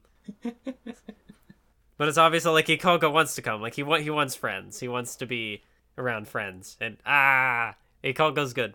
They're good boys, yes. But it's also really interesting because Ikalgo is like the first friend that Killua has made by himself that like wasn't like that he wasn't also like around Gon and like kind of being influenced like by Gon. Like this is the first time that Killua goes out on his own and like befriends somebody and is able to Ikalgo is a good reflection on Killua's development because Ikalgo is himself somebody who gets, like his he's a killer and he has trust issues, are you saying? Or that kind of thing? I guess something to that effect, because like where Killua was kind of like softened by Gon and able to open up and go out and like, not be a killer and, make friends and whatever, like Killua is the light for Ikalgo in the same way that Gon is Killua's light. That's what I meant. Yeah, no, yeah, and because it does happen faster, because like I guess Ikalgo was naturally like softer than Killua was, where like with Killua it was a longer process. With Ikalgo even more, he gave him an opportunity to bring it out by being good, basically. I mean, I guess you're right. Ikalgo's not a very edgy boy. He's a pretty round boy. He's a pretty soft boy. He's very soft, and octopus-like. They're very squishy and chewy, apparently. But anyway, yeah, they talk about how Nav is out of it. I already mentioned the phone call where he's like, yeah, Melioron really hit it off with Knuckle, which is funny. Then we go back to the ants, and I think we're getting to... No, almost. Not quite. But Poof recognizes that, Meruem's making concessions for Komugi, so he's like, oh, he's going to beat her soon, but then he's like, no, let's take a break. Half a day break, and he's like, shit, she's going to cause problems. And he's right. He's 100% right. But, yeah. Like he's like he realizes if he killed her now, then he would never surpass her. So it's like he'd compromise him being the king of kings, because I do remember I think the last Hunter x Hunter Alexander video I saw was his Shiapoof one, and it was good because it brought up like the conversation we're about to get to, and Shiapoof in general a lot, where he's like he sees like he wants Meruem to be his ideal perfect king. And as Meruem's becoming more human, he's not being that. So, there's a cutaway as the characters talk about, like, Palm and the stuff, but it's, I didn't have anything to say about it. I just want to go back to the ants, because the ants are, have interesting stuff. Oh, yeah, I also forgot that, like, the last 30 or 40 or so chapters, whatever, that were, like, in this stretch, it's all just, like, part number. So there's, like, 6 part 5, 5 part... Yeah, 2 part 2, 1 part 3. Because I think it's like, well, it's kind of like Yorknu, but I think it's like days to the Palace Assault. Well, it's definitely like a countdown. Like we're getting to. So I mean, like it is pretty cool. But it's also it's easy to meme on because like, oh, did you like 10 part 6? I thought 6 part 10 was pretty cool. And Togashi, of course, like. When he chapter like he's had fun with chapter titles before, so they're definitely like kind of I think in general they're kind of an afterthought, like though there are authors who do cool stuff with them. I And yeah, the freaking the joke in the Greed Island one where what was the city name? Like, we're going to the city, and then are they really going to the city? Like, that was funny. Yeah. So yeah, Komugi starts to awaken her nen. Not even like she's very much like the kind of genius master like Bill's or the knife maker or something like that, where she just like awakens it naturally and it's a very like specialist ability. Like, and she's like, oh, I want to record all these moves by playing them. She wants to take a break.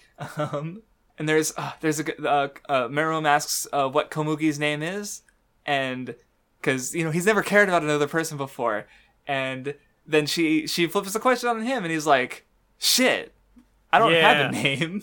And then he's finally like wanting to be an individual beyond just the purpose he was born for, which was to become King of Kings. He's just been following his nature. But now he's like, he's had things outside of that nature that are, changing him. And, he asks the royal guards what they think. Poof's like, you're the king. You're just the king. You're the perfect ideal. So yeah. Yopi. Oh, I don't remember exactly what Alexander mentioned in the video, and I'm just repeating things I know he did say in that video anyway. So I'll bring up because Yopi. Yopi. He's like, yeah. Yopi. How do you pronounce it? I'm pretty sure it's Yopi. Yopi, I don't know, normally your mispronunciations don't bother, but that one I just thought was kind of funny. Yopi. Anyway, he's like, because if I remember correctly, he's the only of the royal guards who isn't born from a human. He's born from like a magical beast. So he's just like, yeah, I'm below you. Like, even though he does have like the volitional animal capabilities of like choices and stuff, he's still like seeing himself as like just a beast in service of something greater, basically. And of course, Pito's just like, yeah, do whatever you want. You're the king. Seeing him for him. Yeah, that's right. I remember that little that piece of Alexander's video about like specifically like the individual dialogue interactions here. It was, which to be clear, he did quote the comment that pointed that out to him. So he expanded on it and touched on it in the video, but like he did quote the comment that and showed it on screen that he pointed that out to him. So it's like he gave credit where it was due. So I just don't remember I only partly remember the video, let alone the name of the commenter. So. But yeah, and this leads. I really like this whole chapter is really good because like he's thinking about like Meruem starts thinking about just getting existential, and he's talking about how like normally a Komugi would have just been sorted normally and just like most likely ended up dead. Like it's only like the system that they're putting in place only rewards combat, and he's recognizing this strength outside of combat where like, yeah, and he even says like, oh yeah, I killed a child on the way here. Maybe that child would have grown up to be better than me at something. And Poof like is freaking out like, oh shit. And then he's like, man, having a lot of power feels good. And and Poof's like, whew, okay. Yeah. And it's like, and then it gets better. Yes. Because I love to see where he goes in to see Komugi and she's being attacked by just a bird. Like an animal. Like a relatively small animal is like able to like scratch her and harm her, and she can't do anything. And she's not even crying out for help because, oh, it's night. I don't want to bother people. Komugi! Ah! But like, and it's so, because like it's interesting because he's sort of like recognizing like, yeah, there's different powers, but like what really matters is strength, power. Like, he's like, if so I'm the strongest, therefore like, like it feels good. Like, because there's a bit earlier where he likes being surprised. Like, oh, the point of, eating isn't like only to eat the rares. It's like not knowing whether it's going to be rare or not. Like he likes the unexpectedness of it. But here it's like he's just enjoying his strength, and like, yeah, there are other powers, but his power is the strongest, except not really. Because he loves Komugi, or he cares about, like, emotions are the strongest power, because like, yeah, as much as he's way stronger than her, but he can't kill her because he cares about her. And so like all that power doesn't mean anything in regards to like under his emotions, and Cause she's too moe, and you have to love her. Even this edgelord, like King of Kings, can't help but love a moe girl. Oh, and look at her cry. Oh my god, she's so good. Like, no, sorry. Did you have things to say about the moment? Because it's such a good moment. I mean, no, I think you pretty much covered it. Like, it's good. It's good writing. Yeah, he doesn't understand. Like, why? What is this creature? Why can't I kill her? He doesn't understand what it's like to love someone. There's another bit after that where going back to Gon and them is like Killua talks about how like you can investigate the guy that you're gonna kill no matter what, but like something that unexpected is gonna happen on the day you kill them. It happens all the time. So he's like basically admitting like some weird coincidence is gonna happen because that's what's going on. Like just the fact that Nav was able to get in was a big coincidence. But it's interesting. I guess it's kind of like the whole thing where, characters will set up a plan and it's like, okay, how is this plan going to go wrong? Exactly. That's just the trope. If they talk about the plan's going to go wrong. If they don't talk about the plan, it'll go off without a hitch. And they've talked about this plan, so it's more about managing chaos than anything. Well, I mean, I think like chaos theory is a big factor in the palace invasion. That'll be a fun discussion. But they conclude that the king hurt himself, and they don't understand why. The ants expect that the humans are gonna infiltrate through the crowd that's being herded like cattle into the capital. They sort of ruminate over their thoughts before the because obviously they're just gonna come in straight through the palace. There's a moment where like Killua is being observed, and once in a while he seems so sad, like everyone's getting tense and getting ready, and then there's like one last right before they move. There's a big 2-page spread with Meruem wondering why was he born, and just getting really existential, and that's about where the reading ends off. I probably went through that a bit faster. There's a lot of dialogue. I just don't remember if I have anything to say about it. I really do like that 2-page spread with Meruem. Like, I know it's very similar to like the heart in Bleach, where it's just kind of very minimal, or like space. A man's dream never ends from One Piece, where it's lots of negative space, and but it definitely does feed into like the existential sort of feelings, because like it's just him standing in a void, and he's like, why am I here? Like, for what reason was I born? It's it's really effective, and that was just the first half of the arc. I expect the second half's probably going to be quicker to go through, but we'll see. And then we have one more after that with the where we're also going to be reading the Karapika special, I think, and also doing our character rankings and fights and arc rankings. So look forward to that in the and look forward to next time where we find out what series we're reading next. So final thoughts on the first half of the Chimera Ant arc. Like, how do you feel about, like, because you said, like, York New is your favorite so far. Is that still hold true? Especially because, like, you seem to like the anime of Chimera Ant better, but it, You can't do this to me. You can't, you're asking me which of my children is the better. You can't do this to me. Okay, I'll wait 2 episodes. Then you have to. Matt, yeah, it's gonna have to happen. I mean, like it's a good fucking arc. I don't know what to say. It's a good series, yeah. So thank you for listening, and so this is our longest episode, I think, that isn't the finale, I think, because I'm looking at my recording and it's 3 hours and 45 minutes, where like I'm pretty sure like we've had long episodes, like at Fishman Island was like 3.5 hours, so maybe with the cuts this one will be about 3.5 hours too. But like I know the longest were the end of Naruto and the end of One Piece, the last episode of One Piece, where it's, those were like 4 hours long. So, damn. Anyway, thank you for listening, and we will see you next time.